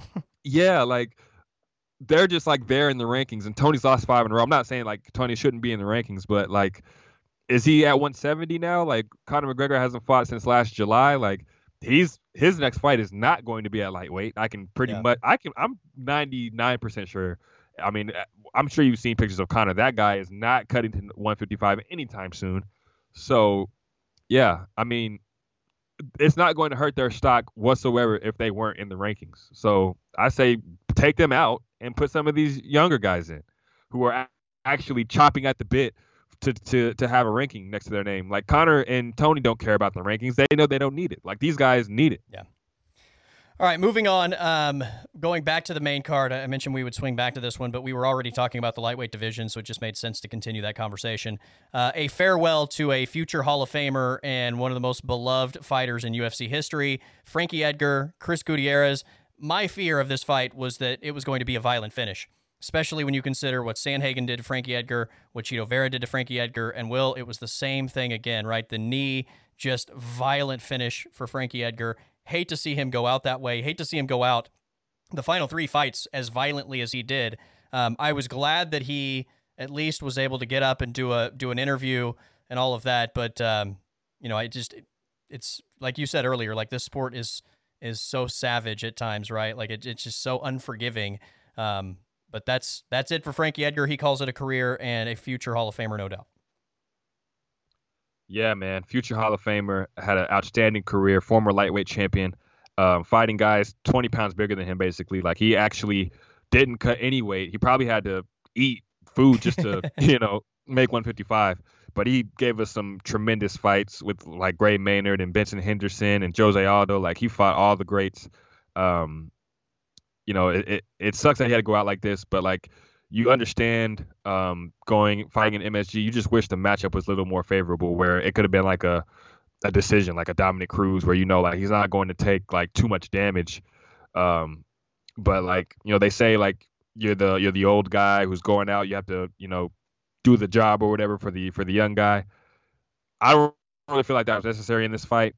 Chris Gutierrez, he's good.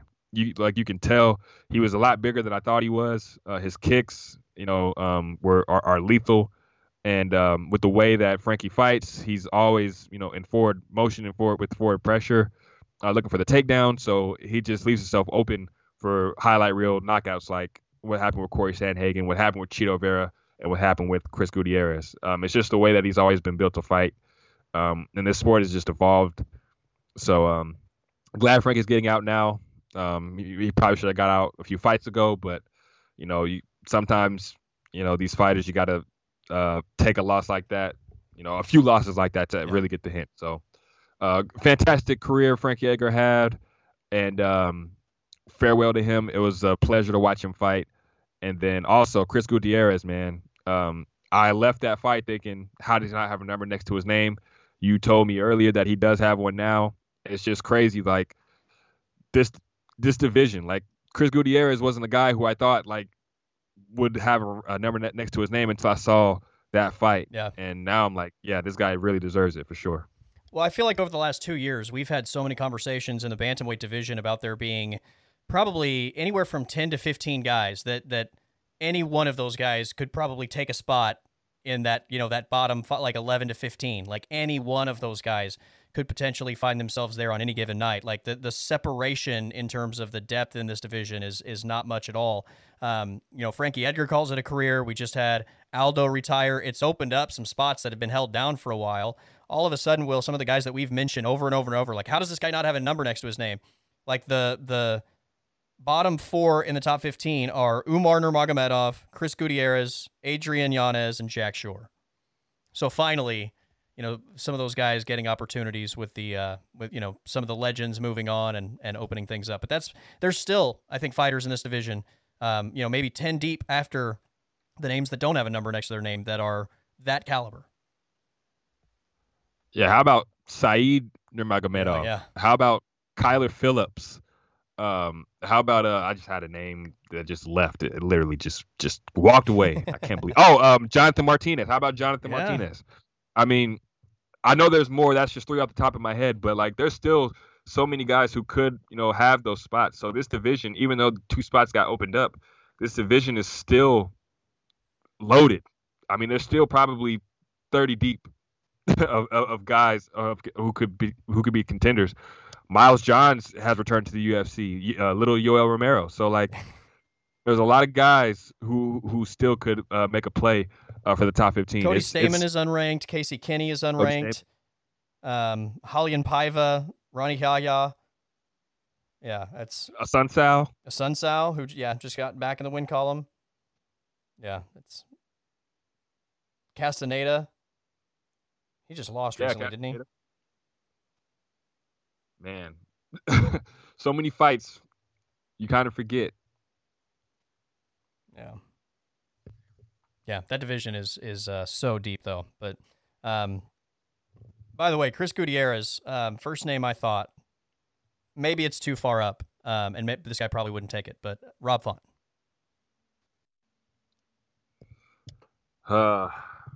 I'm thinking, I'm not sure if he takes it because he's sitting at 7. Yeah. So like, I'm not sure if he would want to go too far down in the rankings. I kind of think that he'll fight. Chris Gutierrez will probably be able to fight like a Pedro Munoz type, but I think Rob Font is going to fight Ricky Simone. I would love to see that fight again. So yeah, there's options out there, man. Chris Gutierrez, Saeed Nurmagomedov, by the way, would be a lot of fun. I mean, the way that those guys kick, that would be a lot of fun. Like I really want to see what's next porn, for Adrian. right? Oh, for sure. I want to see what's next for Adrian Yanez. I feel like he might get a big time fight next. Like I feel like with his following, the way the crowd loves him and the way his fighting style is, he might get a Rob Font. I don't think that's out of the question at all. So, I mean, we'll see, man. Yeah, it's crazy he doesn't have anything. He last fought in June. That went over Tony Kelly, and yeah. I think he was supposed to be on the MSG card, but I think whoever he was supposed to fight pulled out. Okay. I think I remember seeing that he was supposed to be on the MSG card. Okay. Oh, that makes sense. All right, light heavyweight division. Ryan Spann knocks out Dominic Reyes with a jab. Just vicious, right? And now we're talking about Dominic Reyes having experienced 3 consecutive vicious knockouts on the heels of having lost that controversial decision to John Jones. It's now 4 straight losses for Reyes. He had taken a lot of time off since the Yuri fight, changed fight camps. That was, I kind of feel like the way that it was promoted last week was like that was going to be the difference maker. If you put all your eggs in that basket and the result is a quicker finish than you've experienced to this point, that's got to be absolutely crushing to the confidence. I like Dominic Reyes a lot. His debut fight in the UFC was in Oklahoma City. And like he made a statement. So I've been a fan of his since then, kind of following the career. I hate where it's at now. I don't know what's next. This one is pretty damaging. I told you last week, I thought this was a bad matchup. I had a bad feeling about this fight. Ryan Spann is only getting better. You don't have a size advantage in this thing. And ultimately, man, this was the worst loss he's experienced at this point. Yeah, and these losses, these knockouts are getting worse by the fight because like when Jan took him out, like he kind of put him on skates, as Izzy would say, and then dropped him and then like finished him with punches. Yuri knocked him out with that spinning elbow, But which there's punished no real him for a while. there. Yeah. I mean, that was a grueling fight, but there's really no shame in getting knocked out by that because that was a spectacular shot Right. that you don't really see coming. This one was a little worrisome because I felt like Dominic Reyes, his timing was all off. Like Ryan Spann was hit, well, like whenever he was hitting him, Dominic was getting hurt, and it was bad. Like you could see that Ryan Spann was throwing everything with very bad intentions, and that's kind of how you have to fight someone who's just coming back off a long layoff. You can't let them settle in. Right. I feel like Ryan Spann knew that, and he definitely took it to him.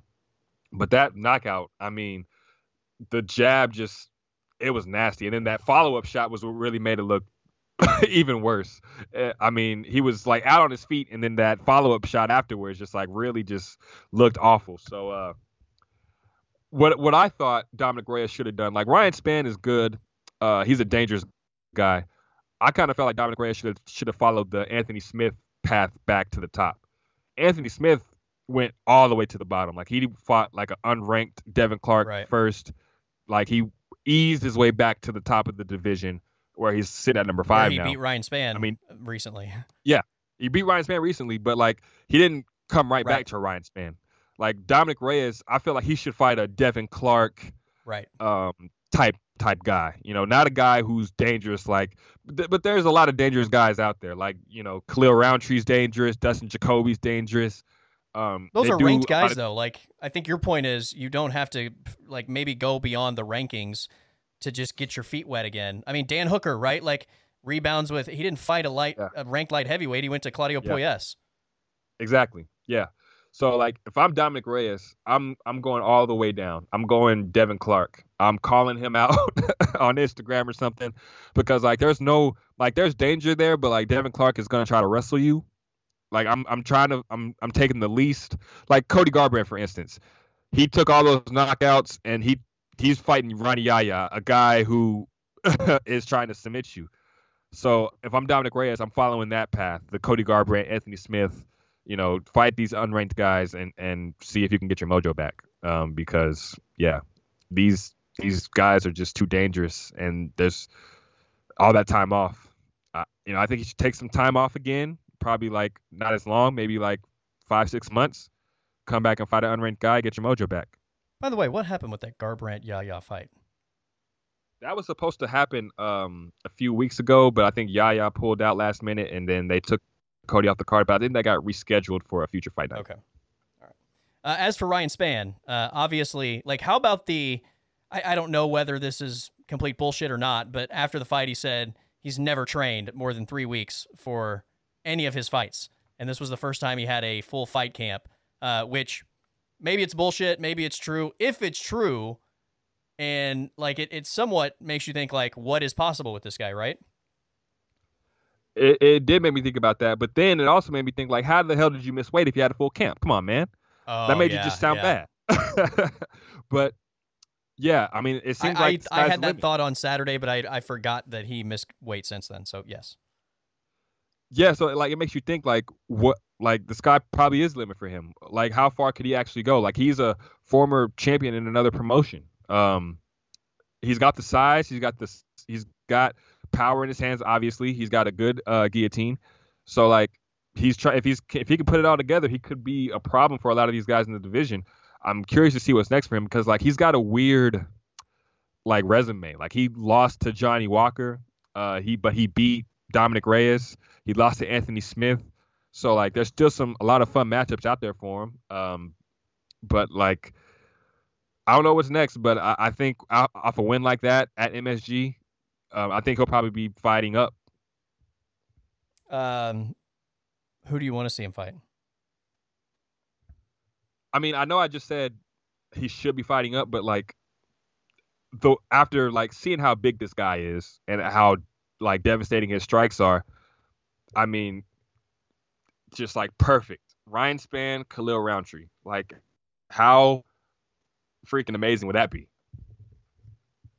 I like that. I like Jamal Hill as well.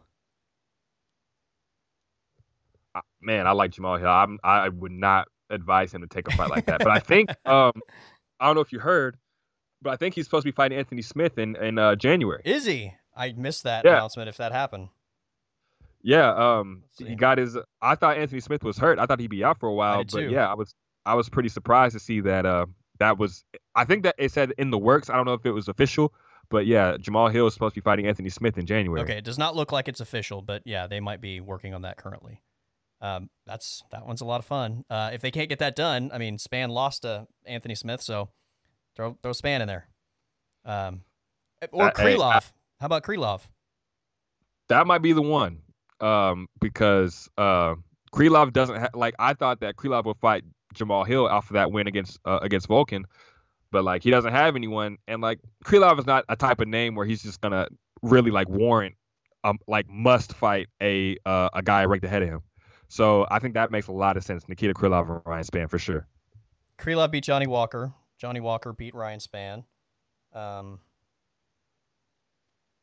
yeah, I mean Johnny Walker's another interesting player. I think right around that same set of rankings, right? Like right in that window. Actually, he's one spot behind Ryan Spann right now. So, and Johnny Walker beat was that last year? The Johnny Walker Uh, Ryan Spann fight, yeah, it was either last year or it was during and that that was pandemic. crazy. Like just Yeah, crazy. that was Like crazy fight. yeah. Um, but yeah, I was very like, okay, Ryan Spann, interesting development. But he gets bumped in the rankings 2 spots after missing weight, which is a giant pet peeve of mine because it just doesn't make sense. I mean, at least he didn't get a bonus because that was one of the better Yeah. finishes on the card. Yeah, you get a consolation prize by getting moved up 2 spots. So Although I will say, if Ryan Spann got a bonus and Erin freaking Blanchfield didn't, I would be furious, and I'm very much irritated for Erin Blanchfield that she didn't get a bonus. I know she was a heavy favorite. I know that not everyone, but most people that follow the sport closely expected her to win. So this wasn't a big surprise, but Meatball Molly McCann, even in Erin Blanchfield's home state, right, was the fan favorite. She's the big name. She's the draw in this matchup in terms of like fan interest. That was as dominant a performance as you can possibly get. Like if somehow Molly McCann had finished that round, that's like a 10-6 if you can even do that. Like unbelievable performance from Erin Blanchfield from start to finish. I mean, it's one of those like leave no doubt, and she did not leave a doubt. That was I don't know how she didn't get a performance bonus for that. yeah, for my money, I would have gave Aaron Blanchfield a bonus because I felt like that was the best performance, most dominant performance of the night. It was Hamzat Islam-esque where the opponent doesn't barely land anything; they just get dominated in a very compromised position. Ends up finishing it with the submission where Joe Rogan's basically pleading with Molly to tap. Crazy, crazy performance. Like it was a violent side of Erin Blanchfield. Like she wanted to make a statement, and she definitely made that statement. Um, you know, Molly was the fan favorite. Erin Blanchfield was getting booed. I'm sure that was something that motivated her even more. But yeah, big time win for Erin Blanchfield. I kind of felt like this matchup for Molly was a little weird because like I don't know if like the UFC really expected her to win because like the last 2 fights that Molly's had, she's had big knockouts and stuff, and she deserves like a ranked fighter. But like you give her Erin Blanchfield out of everybody, like really? Come on now. Like that's probably the worst matchup out of everybody in the top 15. Like I'm looking at the rankings right now, and I see a name that's ranked that you could easily have given her in Cynthia Calvillo. Like I feel like that's Yeah. a very very winnable matchup for Meatball Molly, and a matchup that at the very least, she would have looked good in. She wouldn't have got dominated. So, but props to Erin Blanchfield. Like we knew coming into this year after she beat Miranda Maverick that she was going to be a player. It was only a matter of time before she entered into these discussions, the top 10 and all this stuff. She's only 23 and she's got the right mindset. She still wants to take things slow. She called out Andrea Lee and Casey O'Neill, but like she's got the right mindset. She's got the right fighting style. I think it's only a matter of time before she's at the top of the division for sure. She does have a loss in Invicta to Tracy Cortez, who is currently number 13. So maybe that makes sense in terms of running that back.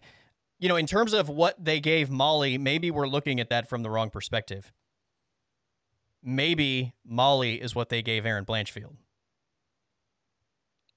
But why would that doesn't make sense. That doesn't make sense. Like, because Molly McCann, like, hear me out. Molly McCann's ceiling in terms of, I think, what she can accomplish in this division is limited. Like, she's going to be a fan favorite, but I think in terms of, like, how many of the elite people she can beat, I think that's very limited. Molly McCann is still going to be a fan favorite after this loss, but Erin Blanchfield probably has made a statement name for herself and, you know, maybe becomes a real contender and a real fan favorite. Yeah, I mean, that makes sense on the Erin Blanchfield side, but I just thought, like, man, Molly has got these 2 knockouts. I know that there's a ceiling. Like, trust me, I do know. And I know that she's still going to be a fan favorite even after this. Yeah. But, like, they had to have known that this fight wasn't going to go well from Molly. I mean, we knew it probably wasn't going to go well. I didn't think it was going to be this drastically dominant, but I thought that Erin was a heavy favorite. I think we both did, right? Like when we had this conversation last week and making our picks. Yeah. Yeah, like she fought Luna, Carolina, and somebody else. Like the jump in competition was weird to me. I didn't really understand it. Like I get giving Molly a ranked fighter, but it was just weird that it was Erin Blanchfield out of everybody. So I mean, the 2 biggest fights that Erin Blanchfield has had now are Miranda Maverick and Molly McCann. And clearly, the M&Ms are good for. Hold on. Yeah. The M&Ms are good for Erin Blanchfield. But no, like in the 2 biggest spotlight fights she's had, that's when she's been her best, right? Like I think we really saw how skilled she was against Miranda Maverick, and we just I think saw the killer instinct and the violence against Molly McCann. Like this is I think a real title contender down the road. Yeah, and she's only going to get better. She's only 23 years old. And that's a scary, scary thought for her to be that good or this good this early. And she's only going to get better. She's only going to get more experience. And she's got the right mindset of wanting to take things slow. So she's a problem, man. Like, as soon as she did that to Miranda Maverick, like, I remember like it was yesterday when we were talking about the Miranda Maverick-Erin Blanchfield fight. I didn't really know who Erin Blanchfield was, so I was saying, like, Miranda Maverick's going to dominate her. The fact that Erin Blanchfield took Miranda Maverick out like that, not that she knocked her out or anything, but it was just a dominant performance where she clearly was the better fighter. And it was shocking. I'm still shocked by that fight. After I saw that, I was like, yeah. I mean, I know she was 22 at the time. I know she's young, but she's a problem. Yeah, and I was on full display against Meatball Molly, man. She's a problem, and whoever she fights next, I mean, I think it's going to be a jump up a competition for sure. But like the fact that she beat Miranda Maverick like that, still, like a lot of these ranked fighters aren't as good as Miranda Maverick to me. I think Miranda Maverick can beat a lot of these ranked fighters. So I would favor Erin Blanchfield against a majority of these ranked flyweights. And she's not trying to bite off too much too soon, right? Like she called out Andrea Lee. She didn't jump out to like Lauren Murphy or Chukagian or Talia Santos, right? Like she didn't shoot all the way up the rankings. Like she went a couple spots ahead of her. You know, she seems to be pretty smart about her path. You know, Macy Barber, I mean, we're only a couple years removed from Macy Barber being the phenom of this division, right? And the conversation about maybe the youngest champ ever. Macy Barber's 24. Like Erin Blanchfield is doing what she's doing now at 23. Like she's younger than Macy Barber is now. Yeah, and at the same age, I mean, I remember when Macy Barber was making her like introduction into the UFC and everything, and everyone had all of these praises like, oh yeah, she's going to be the youngest champion in UFC history. I mean, that was a little far-fetched, but if Erin Blanchfield said to me like if she put it out there like I'm going to be the youngest champion ever, I know she's older now, but like if she would have came in and said that, I probably would have believed her. Like shit, she's good. Yeah, she's that good. I feel like Erin Blanchfield, where she is now, is way past where Macy Barber was, right? Oh. And I really like Macy Barber. She's one of my favorites in this division, as is Erin Blanchfield. But I feel like Erin Blanchfield is so much, to me, feels like she's just so much more polished at this point than Macy Barber was at the same point. Yeah, I'm not gonna say light years, but like she's way better than than Macy Barber was. 'Cause like Macy Barber, you could tell in her fights, like while she's good and has potential, she was still trying to put things together. Yeah. Erin Blanchfield, it seems like she just needs like some tweaks. She is putting it together, like it. That yeah. she seems like she just needs like a few tweaks to her game, and like there's things that she can improve on. But like she's got such a solid base Yeah. that like the rest of this is just going to be like icing on the cake. Like the sky is literally the limit for Erin Blanchfield for sure. No doubt, no doubt. All right, on this UFC 281 fight card, we had Andre Petrosky with the decision win over Wellington Turman, which, to be quite honest, there weren't a lot of decisions. Only 3 of the 14 went to the judges. Matt Frivola, how about that? The finish by Matt Frivola over Atman Azader, who came in with all the momentum. Yeah, undefeated was Azaitar, and then Frivola just went out there and he seemed really composed. It didn't seem like the moment was too big for him, even though he was fighting in his home state.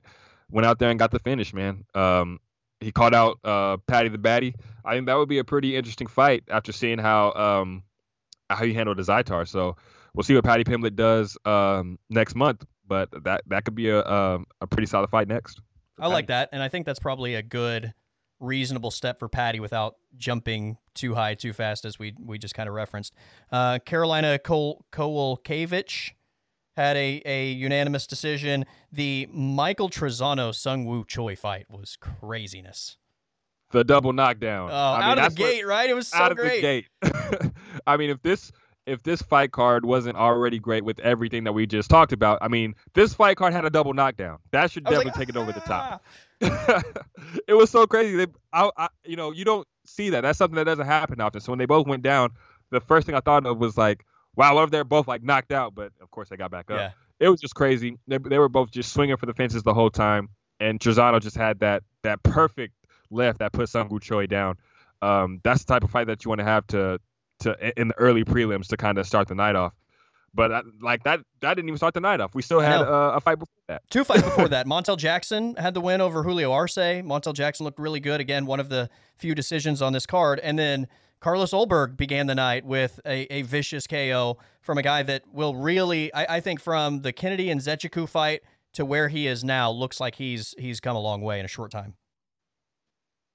Oh, yeah. First, Montel Jackson dropped Julio Arce. So I was surprised that fight actually went the distance, but props to Montel Jackson. Like you said, like you always say, death taxes and bantamweights. And then Carlos Ulberg, yeah, since that Kennedy and Zechiku fight, that was a fight that he had Nzechukwu hurt, couldn't put him out, gassed himself out, and then Kennedy landed those strikes to put him out. Since then, he's been very calculated and very calm and composed with his attacks.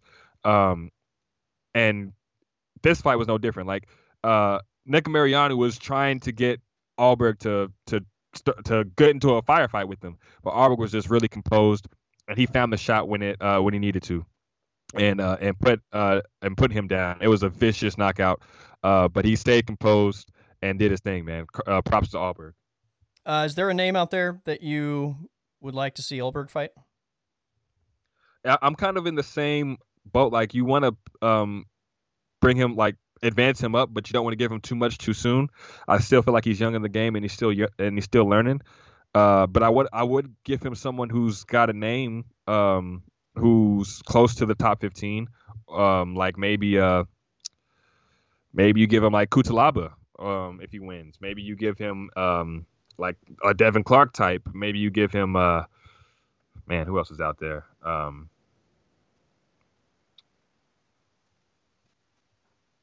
would say, damn it, Misha Serkinov, but he's not in the UFC anymore. But yeah, give him someone who's got a name, who's going to be a tough out. But yeah, I feel like Nick Mariano was a good step up. Yeah.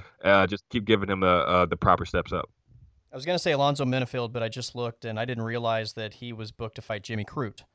So I did not know they were. That's a good fight. Yeah. That's a striker grappler match. That's very interesting. By the way, speaking of the light heavyweight division, I guess we have Nimkov, Corey Anderson on Friday night. Is that right? Oh, is that this Friday? I'm pretty sure that's this week. Yeah.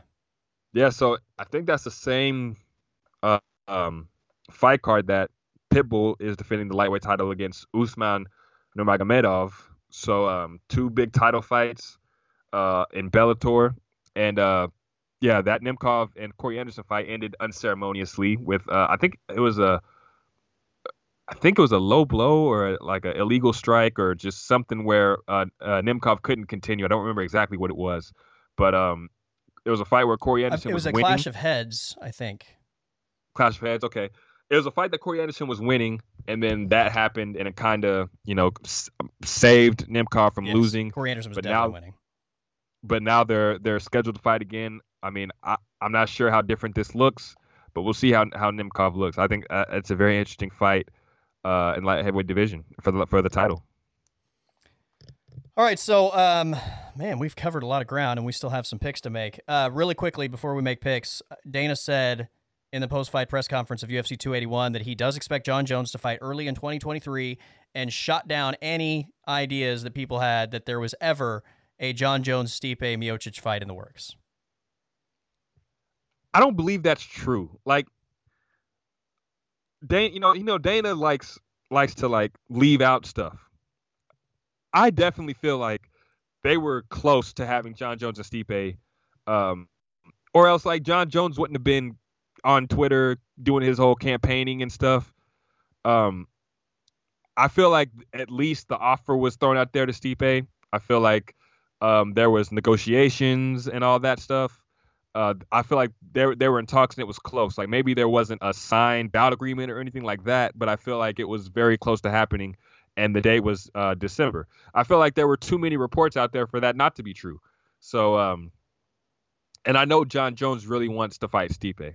I know Jon Jones is not really trying to fight because, like, when it came to Francis, Jon Jones is like, okay, show me the money. But when it came to Stipe, he's like, yeah, I'll fight him. Like that if that doesn't tell you everything you need to know, yeah. So they're trying to get Jon Jones and Francis.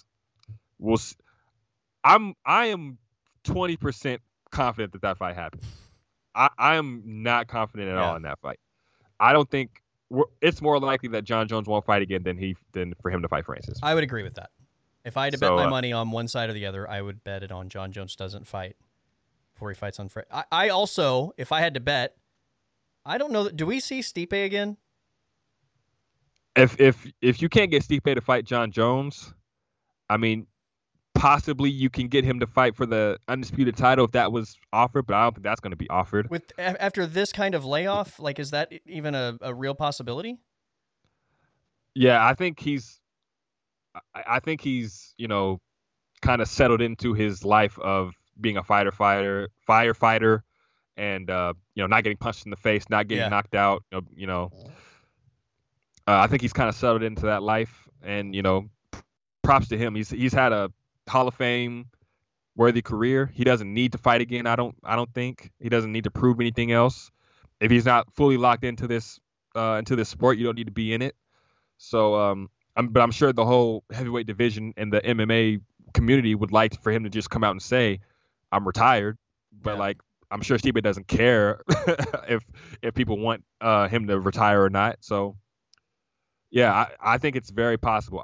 I'm like 90% sure that we don't see Stipe again. Well, like the Jon Jones thing, I think if you made me bet, and I don't have any inside information, obviously, but just kind of a gut feeling given how everything has gone since the last time we saw him. If I had to bet whether we see him again or we don't, I'd probably bet on we don't. But who knows, man? Maybe you have that long layoff and being away from it for a certain amount of time finally makes you want to do it again. But he doesn't seem like he's in any rush, and Father Time isn't going to be forgiving ultimately whenever that does get kickstarted again. All right, UFC Fight Night on Saturday. Derrick Lewis, Sergey Spivak is your main event. 5 fights on this main card, beginning in the welterweight division. Jack Della Maddalena and Danny Roberts at welterweight. Jack Della Maddalena is the heavy minus 500 favorite, plus 350 for Danny Roberts. Yeah, I just feel like this is going to be a striker's delight type fight. And I definitely think that while Danny Roberts is dangerous, I think Jack Della Maddalena is just the better striker. And I think he'll probably get a finish here. So give me Jack Della Maddalena. It's going to be Jack Della Maddalena for me as well. And this dude's just a savage, right? Like, he just is one of those guys that he has it. Like, he I think, thrives on the violence of the sport. And, there's some people that you just feel like when they get into the exchanges and everything, like, they just come alive. And that's kind of the vibe I get with him. I think he has a really high ceiling. And obviously at minus 500, he is a heavy favorite for a reason. Jack Della Maddalena at welterweight. Sticking in the welterweight division, this might be as entertaining as any fight on the entire card. It is Muslim Salikov and Andre Fialho, or Fialho. Each fighter is a minus 110. Yeah, and that's completely warranted because there's one way this fight's going to go.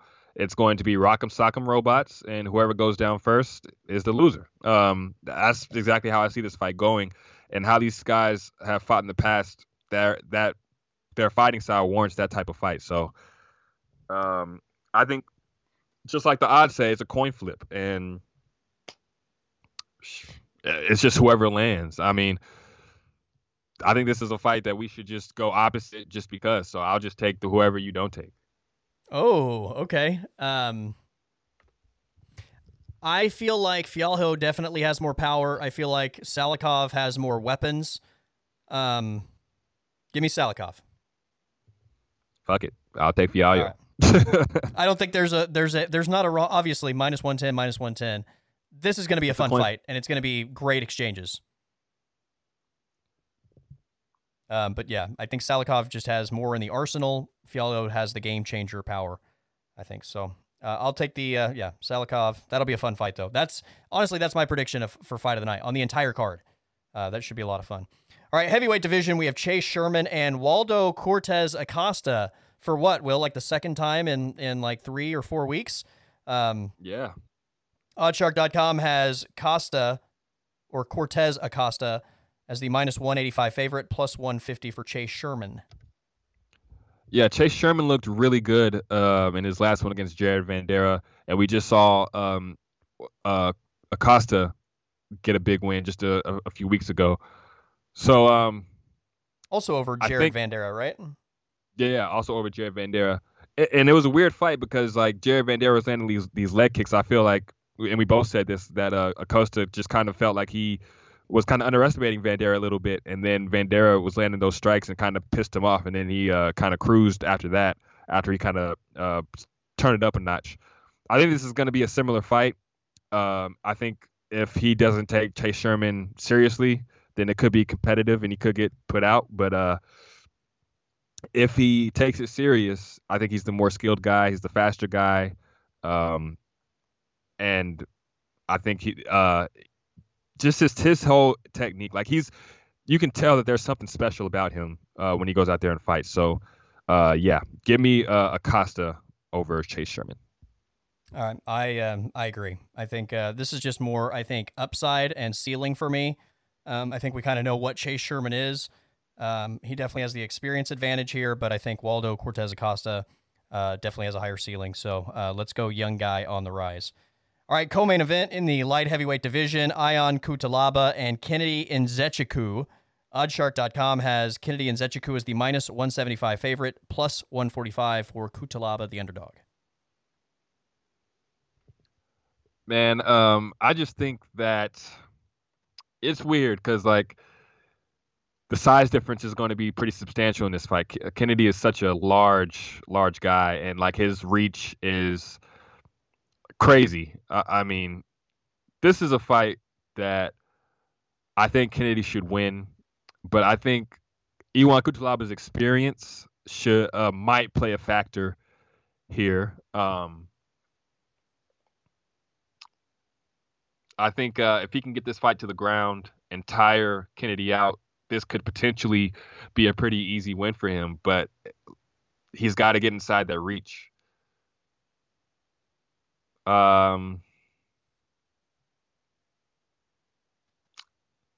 reach is just so substantial, and Kennedy's so big. I'll just take dang. You know, I thought this would be an easier fight for me to pick, but, you know, now that I'm talking about it, I'm a little. Yeah.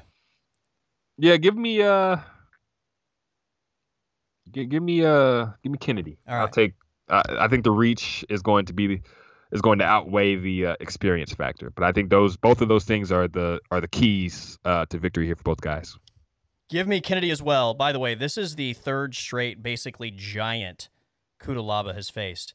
He lost to Span, then he lost to Johnny Walker, and now it's Kennedy and Zechiku. So, maybe he's used to the giant height and reach advantage at this point. But, yeah, I think that's going to be a problem in terms of what his path to win is, and that's getting this fight to the ground. Getting there to get the takedown just seems like a tall task against a guy that is this big and has this sort of reach advantage. So Kennedy and Zechiku for me. Which takes us to the heavyweight division and the main event of this fight night. It is the all-time finish king or KO king in UFC history, Derrick Lewis and Sergey Spivak. Oddshark.com has Spivak as the minus 200 favorite, plus 161 for the Black Beast. Derrick Lewis is just one of those guys who is just a nightmare to bet on. Like, I don't understand how anyone could really like look at a Derrick Lewis fight and be like, okay, this is going to be a fight where he knocks this guy out, and this is going to be a fight where he completely looks awful. Because like with Derrick Lewis, it seems like there's no in between. It's either he knocks the guy out or he just looks awful. And the last couple of fights, now let me say this about the Tai Tuivasa fight. That fight was going like Derrick Lewis's way until it wasn't. Yeah. So I'll give him props there. But in terms of Chris Dawkins, for instance, knocked him out. Cyril Gane looked awful. Curtis Blades knocked him out. Curtis Blades looked awful until he knocked him out. Yeah, Curtis Blades like just looked so scared to engage, and then eventually it cost him because he forced a shot out of like being so anxious. Yeah. But I think that Sergey Pavlovich fight was a bad one. I think he was trying to play possum and then counter. I think he learned that from Tai Tuivasa because I think Tai did that to him in their fight. But yeah, I think Sergey Spivak is on a tear right now. He's a guy who has a great ground game, and his hands are starting to come together. Knocked out Greg Hardy, knocked out Augusto Sakai in his last one. It's tough because like Sergey Spivak is obviously the better fighter. He's got more ways to win, but like Derrick Lewis and his power, it just never really seemed like there's a right time to bet on Derrick Lewis's power. Will Sergey Spivak force a bad shot and land and end up running into a Derrick Lewis uppercut? Will he rush Derrick Lewis and Derrick Lewis plays possum?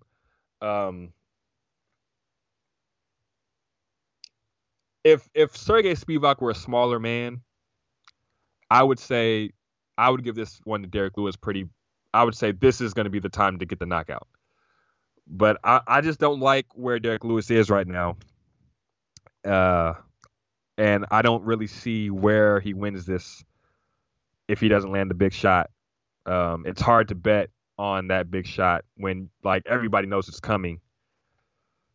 So with Spivak being on such a tear, give me Spivak, man. All right. I'm not confident in it. Yeah. Cause look. I'm going to go for you, okay? I'm going to say your pick. All right. Cause I know what it is. All right. I know what your pick is.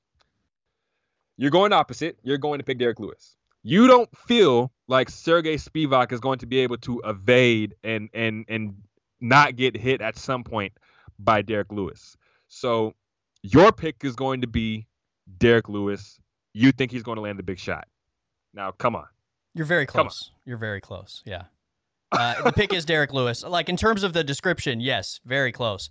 I think what you said is absolutely right. I was going to say that. I would also add, like the guys he's lost to recently are all good, like really good in the stand-up. I like Spivak, I think, is a far cry from Tai Tuivasa, from Cyril Gane, from Pavlovich in the stand-up. Like we can all agree, similar to like, talking about like somebody taking Izzy to the ground. Like if Spivak gets this to the ground, I absolutely think he's going to dominate the fight.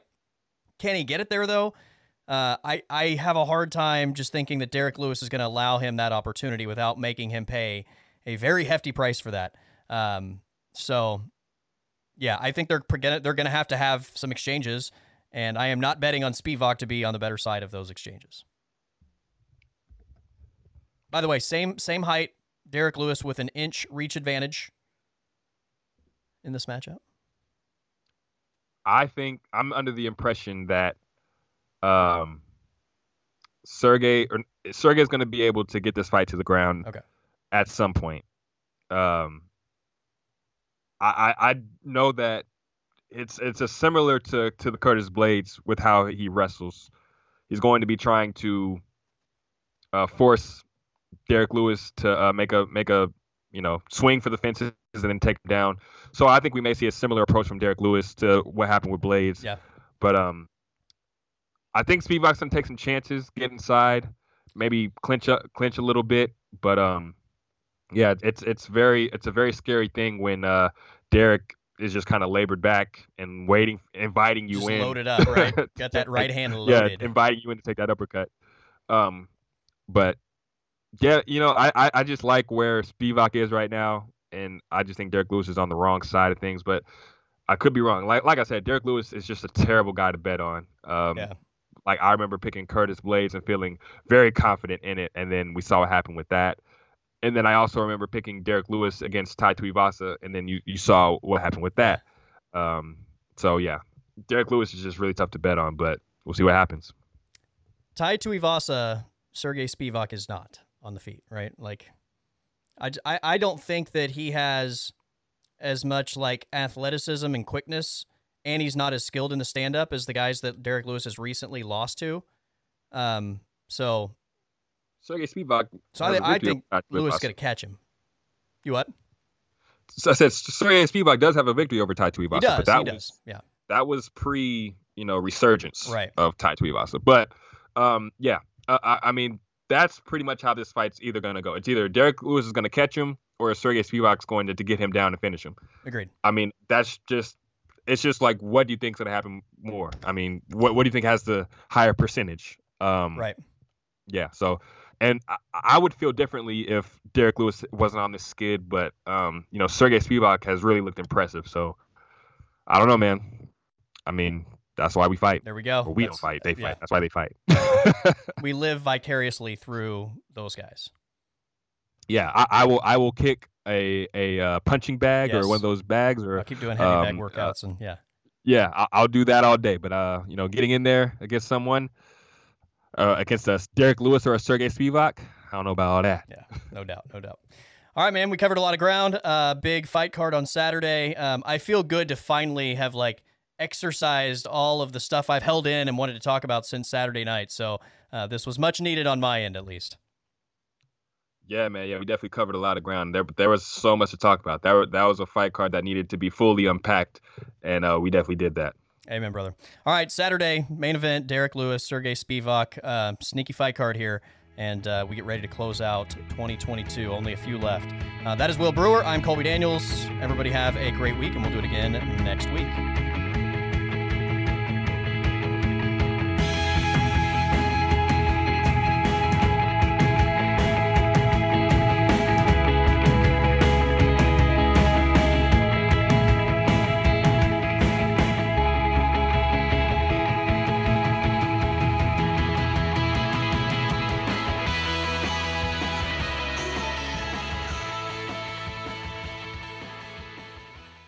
The podcast is over.